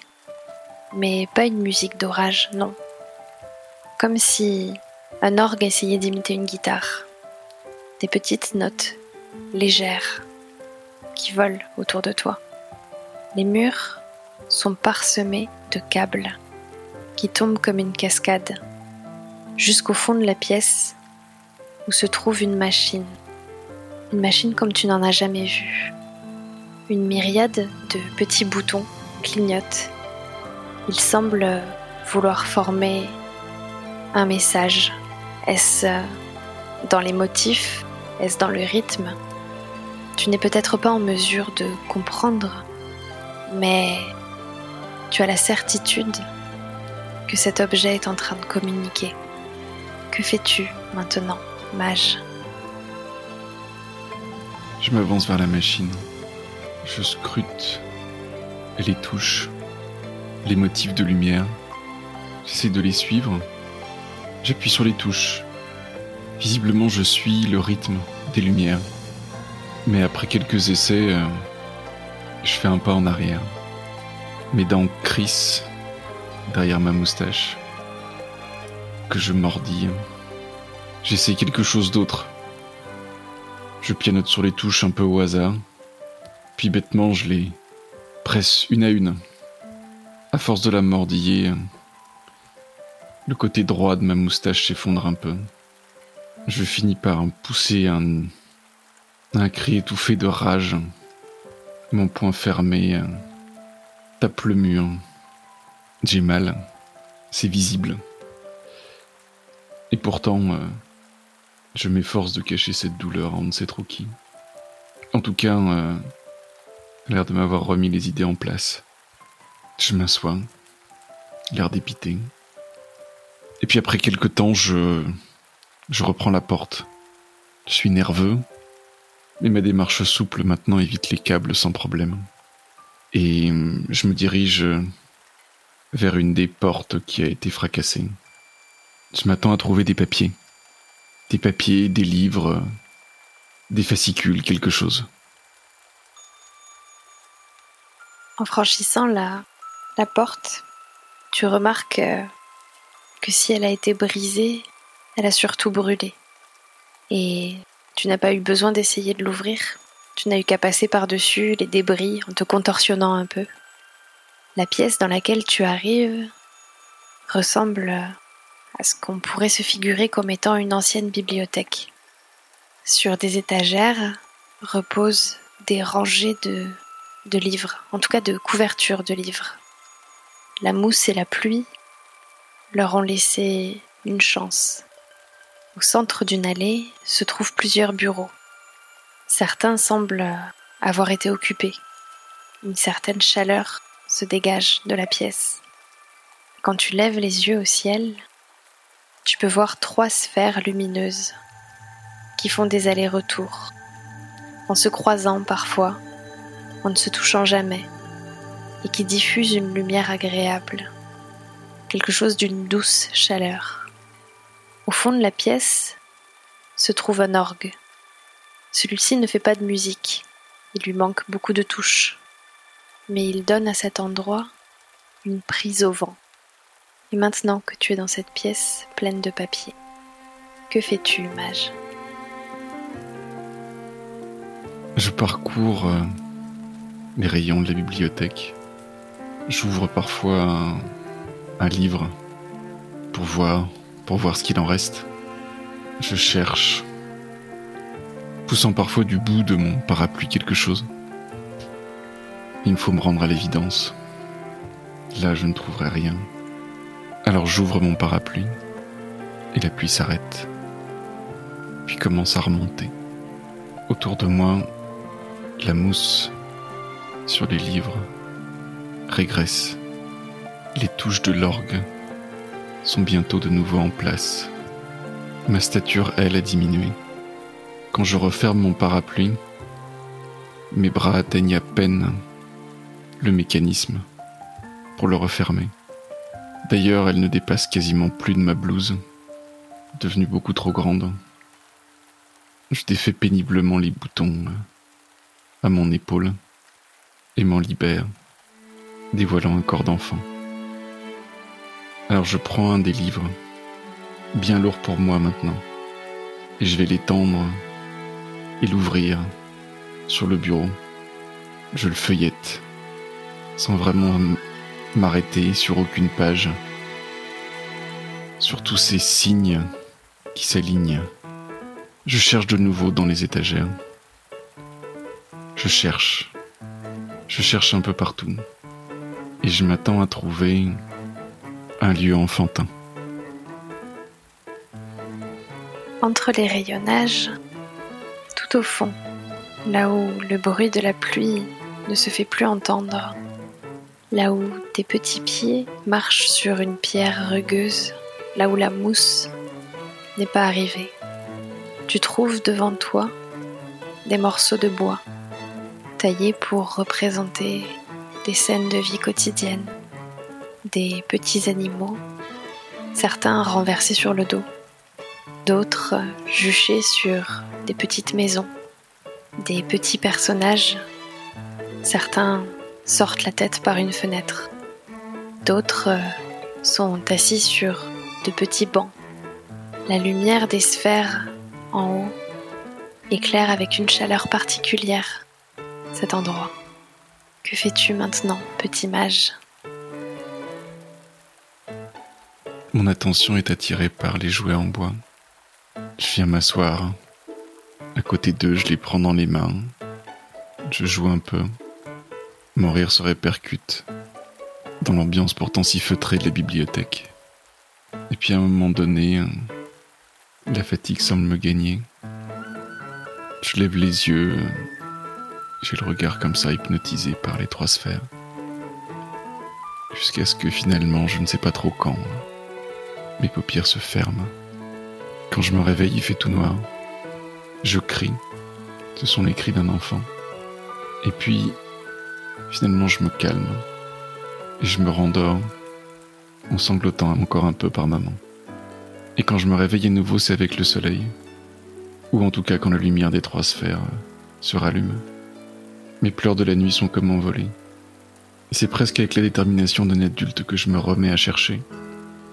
Et que je finis par trouver un livre avec des formes et des dessins. Ces dessins, ce sont ceux des jouets en bois autour de moi. Ma quête n'est pas terminée, mais peut-être même qu'elle peut commencer maintenant. Je n'ai pas terminé ma quête, mais c'est une étape décisive. Alors je pense qu'on peut s'arrêter là. Très bien, petit mage. Alors, quelle était ma quête ? Comment s'est-elle conclue ? Quelles ont été les étapes importantes ? Eh bien, le mage était là pour apprendre à lire et à écrire. Ok. Je l'avais pas du tout vu comme ça. Enfin, je l'imaginais comme ayant compris plein de choses de façon instinctive, mais il lui manquait ça, quoi. Et les différentes étapes importantes, c'est le moment où il s'est détaché de tous ces symboles extérieurs de connaissances. Et je pense qu'un moment important, particulier, ça a été l'énorme moment de frustration devant l'ordinateur à ne rien comprendre. Et toi, Image, qu'en avais-tu compris ? Que croyais-tu saisir qui s'est révélé faux ? Au début, j'avais du mal à savoir ce que tu cherchais. J'avais du mal à me figurer quelle était ta quête. Mais je pense qu'au moment où tu as commencé à te débarrasser de tes chaussures et où tes gestes sont devenus plus habiles, je me suis demandé si tu cherchais pas une seconde jeunesse, entre guillemets, à retrouver toutes les facultés de ton corps. Et comme tu cherchais des lieux de connaissance, je me suis demandé si tu cherchais pas un souvenir, quelque chose comme ça. Et comme tu rajeunissais, je me disais que pourquoi pas, j'étais peut-être pas sur une si mauvaise piste, mais visiblement j'étais quand même bien à côté. Voilà. Mais j'ai beaucoup aimé que tu saisisses pas la facilité de l'ordinateur pour attraper n'importe quoi que tu sois venu chercher ici. C'était intéressant de voir ton personnage galérer, entre guillemets, chercher et ne pas réussir à comprendre cette machine. C'était vraiment le truc que je m'étais fixé au départ pour ce mage-là, quoi. Je voulais qu'il ait cette... Oui, je peux le dire, c'est une espèce de métaphore pas très subtile pour le syndrome de l'imposteur, ce mage. Le mage, le savant, le que sais-je, il était pour tous les autres. Et donc je voulais qu'il ait vraiment cette non-connaissance, cette incapacité à faire quelque chose, quoi. Et en particulier l'ordinateur qui, pour moi, passait pour l'écrit, etc. Du coup, au regard de ta quête, je trouve ça très bien que ce soit avec le jeu que tu aies fini par trouver le livre qui allait te permettre de commencer peut-être cette quête-là. Après l'avoir cherché, voilà. Maintenant, je me fais cette réflexion-là. Ouais. Alors, essayez de dire quel sens les clés revêtent pour vous. Est-ce facile ou cache-t-elle quelque chose d'ineffable ?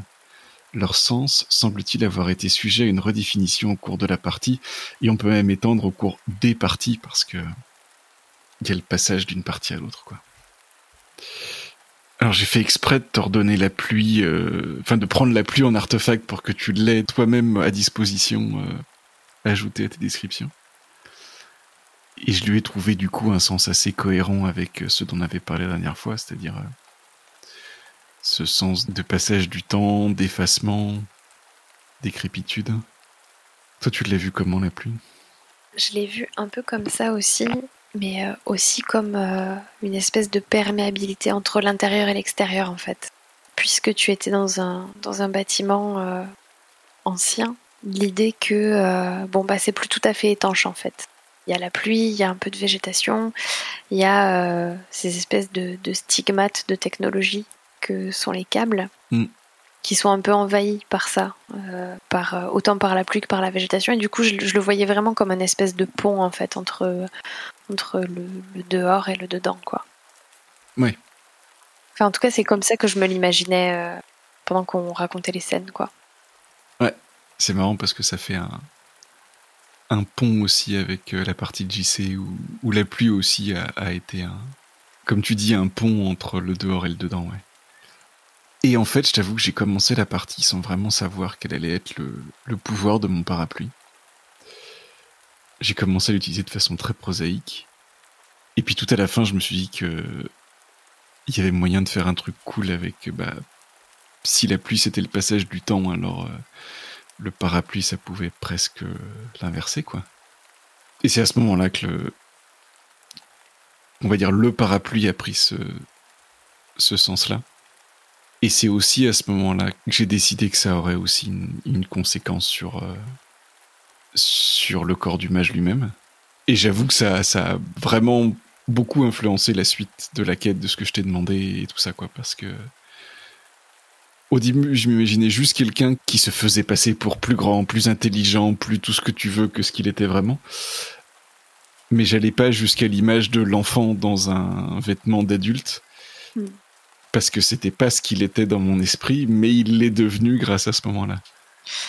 C'est rigolo parce que moi je m'imaginais que l'inversion du temps sur le corps du mage avait commencé avant, en fait. Justement quand t'enlèves tes chaussures et que ton pas est plus léger, ou bien quand tu mâchouilles ta moustache et qu'elle commence à tomber d'un côté. Enfin, je m'imaginais que ça avait commencé avant. Pour moi la moustache était postiche. Comme les lunettes. Ok. Comme les lunettes, bien sûr. Je les ai jamais remises, en fait, parce que j'en avais pas besoin. C'est ça, il y avait le moment où t'enlevais les lunettes aussi, pareil, qui m'avait fait me dire, tiens, il se débarrasse petit à petit de ces stigmates de la vieillesse, entre guillemets. Je les avais pas du tout vus de la façon dont tu les racontais, en fait. Ah oui, c'est vrai, d'accord. Du coup, tu les as vus comme stigmates de la vieillesse, alors que pour moi, c'était des postiches d'autorité, en fait. Est-ce que c'est pas la même chose? Alors, faut qu'on parle du reste. L'orgue, je l'ai vu comme une sorte de... Alors déjà, au début, comme une menace un peu distante, à cause du fait qu'on le voyait pas. qu'on ne faisait que l'entendre. Un petit peu aussi comme une manifestation de la vie qui restait dans ces ruines aussi. Enfin, de la vie.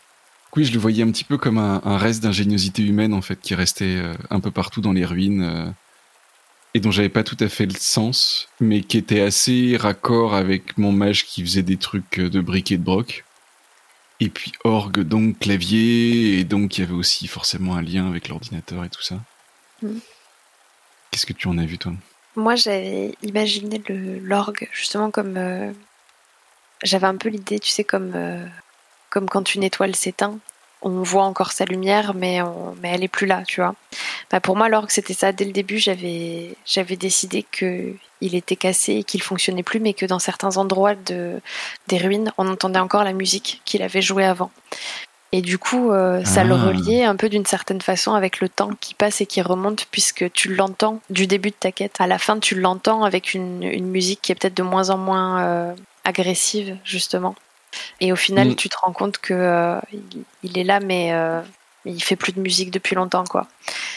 Et c'est un peu un des trucs que j'avais décidé dès le début, que si tu trouvais l'orgue, et tu le trouverais de toute façon, ce serait un orgue brisé qui ne fait plus de musique depuis longtemps, mais qu'on entend encore les réminiscences de sa musique.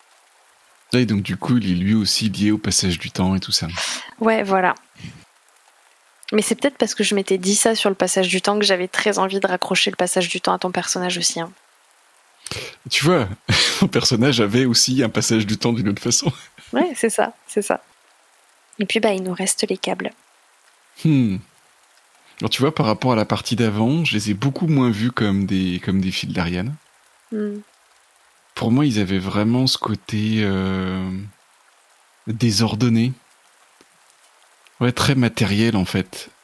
Tu vois, le fait que mon personnage se soit pris les pieds dedans, ce moment-là, c'est un des moments qui lui a fait perdre une partie de sa superbe, de sa prestance, mais aussi de ses illusions, enfin d'un certain nombre de choses. Et puis d'ailleurs, ce que je viens de dire, ça colle bien avec le moment où j'ai débranché un câble et où du coup un effet illusoire s'est arrêté. Ouais, c'est marrant, ils sont à la fois très terre à terre et pas mal liés à un côté illusoire. Alors que c'est pas du tout une symbolique que j'aurais donnée au câble comme ça, de but en blanc avant la partie. Qu'est-ce que t'en as pensé, toi ? Qu'est-ce que tu mettais derrière ? Pour moi, justement, c'était un peu l'idée du désordre, les câbles. Comme quand tu as plusieurs idées, quand tu réfléchis, tu cherches quelque chose en fait dans ta mémoire, dans tes pensées, et que ça se mélange avec tout un tas d'autres trucs. Tu sais, quand tu cherches un mot et que tu as tout un tas d'autres mots qui t'assaillent et que tu n'arrives pas à avancer, tu vois. Pour moi, c'était un peu ça. Surtout dans la salle centrale, en fait, entre chacune des portes. Je voyais chacune des portes comme un peu une porte dans ton esprit, en fait. Un endroit où tu vas chercher un souvenir précisément ou quelque chose, une réponse à une question. Et du coup, les câbles, justement, c'est tous ces trucs qui viennent t'assaillir pour t'empêcher d'atteindre ton but, presque. Voilà, je les voyais un peu comme ça. Alors, je les voyais comme ça, surtout dans cette pièce-là. Ils n'avaient pas forcément toujours la même fonction. Parfois, ils étaient juste là pour t'indiquer une direction, par exemple. J'imaginais aussi le toboggan d'entrée comme une espèce de grand câble vide. Mais à une autre grande échelle, tu vois. Je l'imaginais comme ça. Sur le toboggan d'entrée, je me suis demandé si tu y avais mis le symbole du... Enfin, en fait, moi, je voyais plutôt le symbole du tuyau d'orgue, en fait, dedans. Ah, ok, ouais. C'est vrai que ça aurait pu. C'est vrai que ça aurait pu. J'y pensais pas du tout au tuyau d'orgue. Mais effectivement, maintenant que tu me dis que ça pouvait être un câble, enfin, de toute façon, oui, un câble, un tuyau, enfin, ça... c'est proche. C'est pareil ou même, ouais, voilà. Disons que ça se touche, quoi. Et puis il y a le quatrième symbole qui est resté bien blotti au fond de ma poche, qui est le glyphe et qui est pas trop intervenu en fait. Ouais, mais ça s'est peut-être pas vu, mais j'ai essayé de faire intervenir ça avec les boutons de l'ordinateur qui s'allument, qui essayent de te parler. Alors je trouvais pas ça très subtil et en même temps je me suis dit qu'il fallait à un moment ou à un autre faire référence à ton talisman. Non mais tout à fait.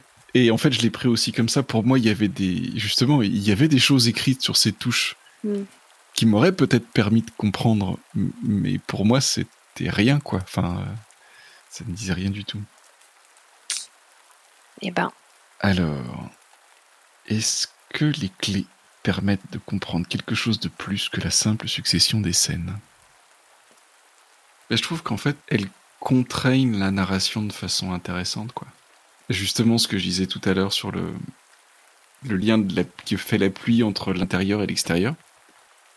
Le fait de rentrer dans un endroit fermé, si l'image veut que la pluie intervienne encore, eh bien, il faut que cette fermeture ne soit pas complète pour que la pluie puisse rentrer. Et je trouve que ça amène forcément ces images d'infiltration, de décrépitude, de mousse, auxquelles on peut s'attendre de façon générale dans des ruines, mais en tout cas, on n'est jamais complètement protégé de l'extérieur, quoi. Ouais, c'est vrai. Quel moment avez-vous préféré ? Qu'est-ce qui, au contraire, n'a pas marché ou a révélé une incompréhension mutuelle ? Alors, de mon point de vue, j'ai pas l'impression qu'il y ait de moment qui n'ait pas marché. Par contre, mon moment préféré, c'est un peu bizarre, c'est juste une toute petite seconde. C'est quand tu décris le moment où l'enfant se réveille dans le noir et qu'il crie. J'avais vraiment l'impression que tu redescends. Comme j'avais pas idée de ce qu'était vraiment ta quête, j'avais vraiment l'impression que tu redescendais à une espèce d'état presque fétal en fait, et où du coup t'allais pouvoir renaître dans cet endroit-là en fait, mais plus tard. Et du coup je me suis dit oh là là, ça y est, il pousse son premier cri quoi. Voilà. Mais en fait c'était pas ça du tout. Mais en même temps, en m'accrochant un peu à cette idée-là, j'ai trouvé que l'image était super belle en fait. Peut-être qu'il s'est passé ça. Hein. Peut-être que je suis rené et que j'ai retrouvé un âge d'enfant quand le soleil s'est levé. On peut laisser ce flou-là. C'est pas ce que j'avais en tête, mais on peut laisser ce flou-là, il n'y a pas de problème. Non, mais je suis curieuse. Qu'est-ce que tu avais en tête, du coup ? Parce que... Pour moi, je voulais donner une idée de l'âge de l'enfant, qui est encore un âge justement où tu peux avoir ce genre de réveil au milieu de la nuit à ne plus rien comprendre, et où même s'il y a un adulte qui essaye de raisonner l'enfant à côté, c'est juste pas possible, quoi. Pour moi, ça voulait dire que pendant cette nuit-là, il a vraiment été complètement enfant, et que c'est pas juste son corps qui avait changé. C'est ça que je voulais essayer de faire passer, pendant cette nuit-là, après que tu m'aies décrit les jouets, en fait. Ce que je voulais faire passer, c'est qu'effectivement, le mage avait maintenant des réactions d'enfant. Il voulait effectivement jouer avec les jouets. Il finissait par s'écrouler de fatigue presque au milieu d'un jeu. Il se réveillait au milieu de la nuit, terrifié par quelque chose.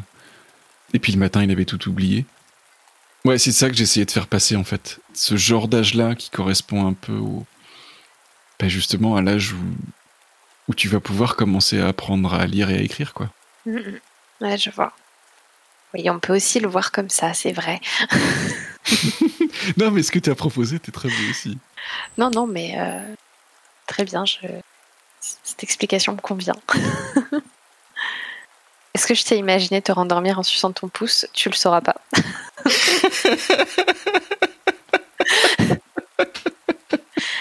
Cette information ne sera jamais révélée. Jamais.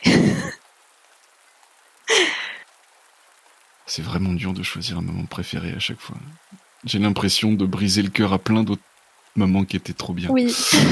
Je suis d'accord avec ça. Alors, j'ai bien aimé cette grande salle avec plein de choix dans lequel je suis repassé encore et encore. Donc c'est pas un moment préféré, mais j'ai bien aimé cette salle-là. Je trouvais que c'était quelque chose de très riche, dans lequel il s'est passé plein de trucs en fait au final. J'ai bien aimé le moment de la bougie, parce que j'étais complètement paumé. Le fait que tu mettes une trace de vie récente comme ça, il a vraiment fallu que je pense pas mal pour trouver la pirouette que je décidais que c'était une illusion, quoi. Et puis ta description des jouets, j'ai trouvé ça super. Pour le coup, il y avait quelque chose de très tactile dans ta description de ces jouets-là, et ça m'a beaucoup plu. C'était vraiment à hauteur d'enfant. Ouais. En fait, je réfléchis, il y a plusieurs moments un peu enfantins quand même. Le coup du toboggan dès le début quand même. Enfin, c'est une drôle de façon de rentrer dans un bâtiment, quoi. Oui, c'est vrai. Je me demande vraiment ce que c'était. Enfin, quel pouvait être ce bâtiment en fait avant. Quelle pouvait être sa fonction première, ouais. Quoi. Ouais. Bah, écoute, c'est vrai que c'est pas courant. Maintenant, est-ce que c'était pas juste un escalier et le passage des pluies ont émoussé les marches? Je sais pas. Ouais. Ça n'a pas de sens, mais ouais, non, effectivement. Quel était l'usage de ce bâtiment avant? Bonne question.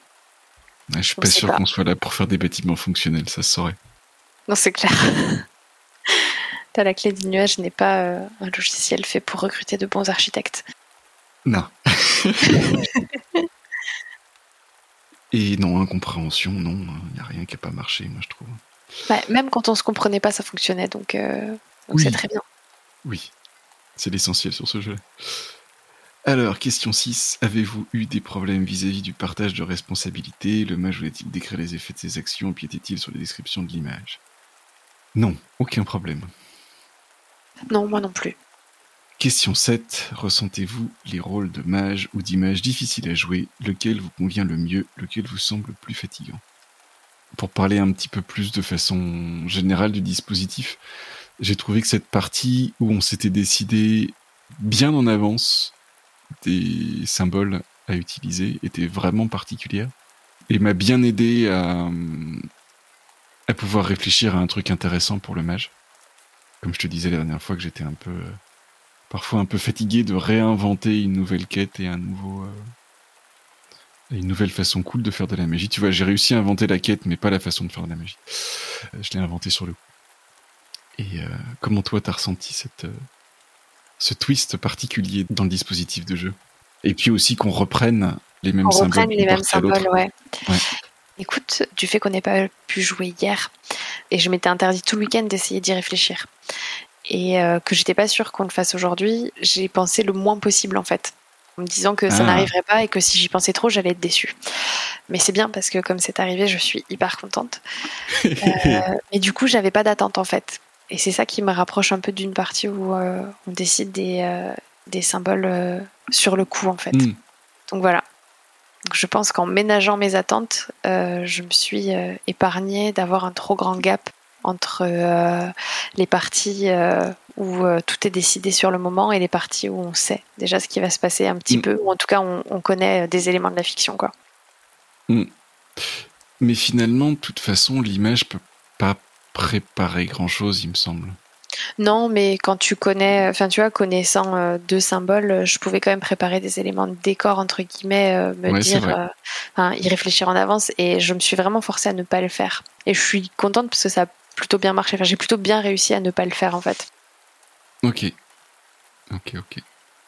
Et c'était pas dans le but de ne pas le faire, c'est dans le but de ne pas être frustrée. Et toi, du coup, tu as vu des liens entre qui se sont tissés grâce au symbole commun entre les parties ou pas?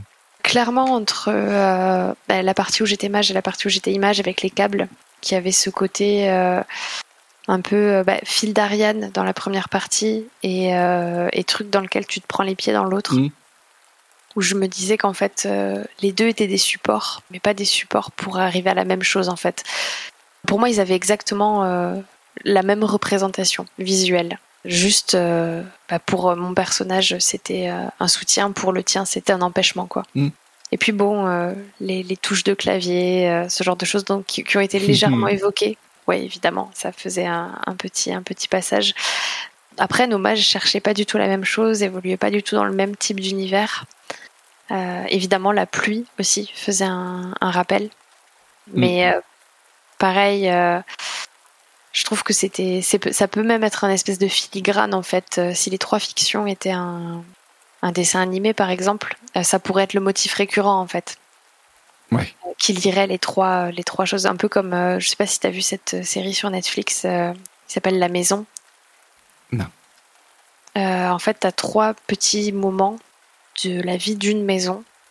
Le premier, c'est sa construction, le deuxième, c'est son réaménagement, et le troisième, c'est un peu la fin du monde, une espèce d'apocalypse où il a fait que pleuvoir. Et l'élément central, du coup, c'est la maison, mais qui subit des transformations, etc. Et c'est elle, en fait, qui relie les trois fictions.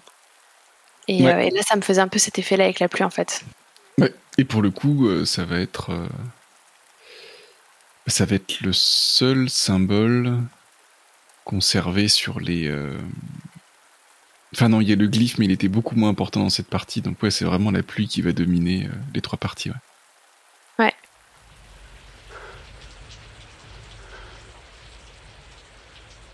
I've seen things you people wouldn't believe. Attack ships on fire off the shoulder of Orion. I watched sea beams glitter in the dark near 10 House Gate.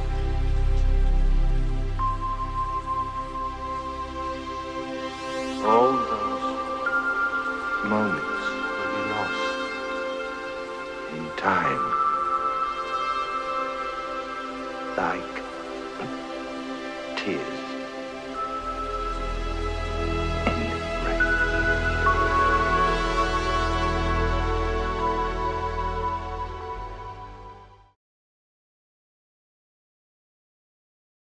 Et voilà, on a les deux.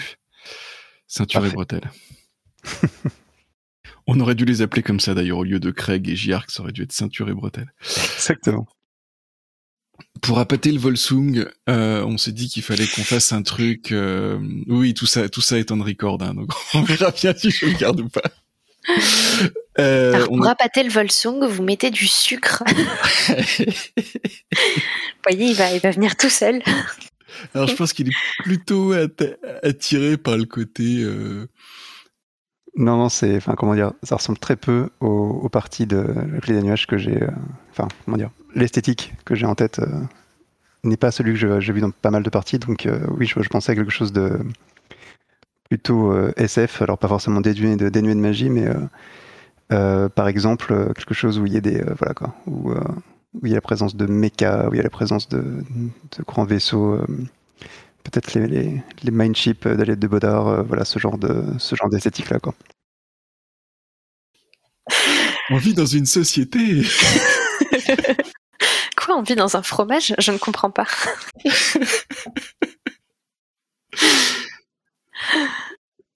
Les rimes prennent une toute autre dimension. Tout à fait. C'était une cave à fromage. Et tu étais une chèvre? Quoi?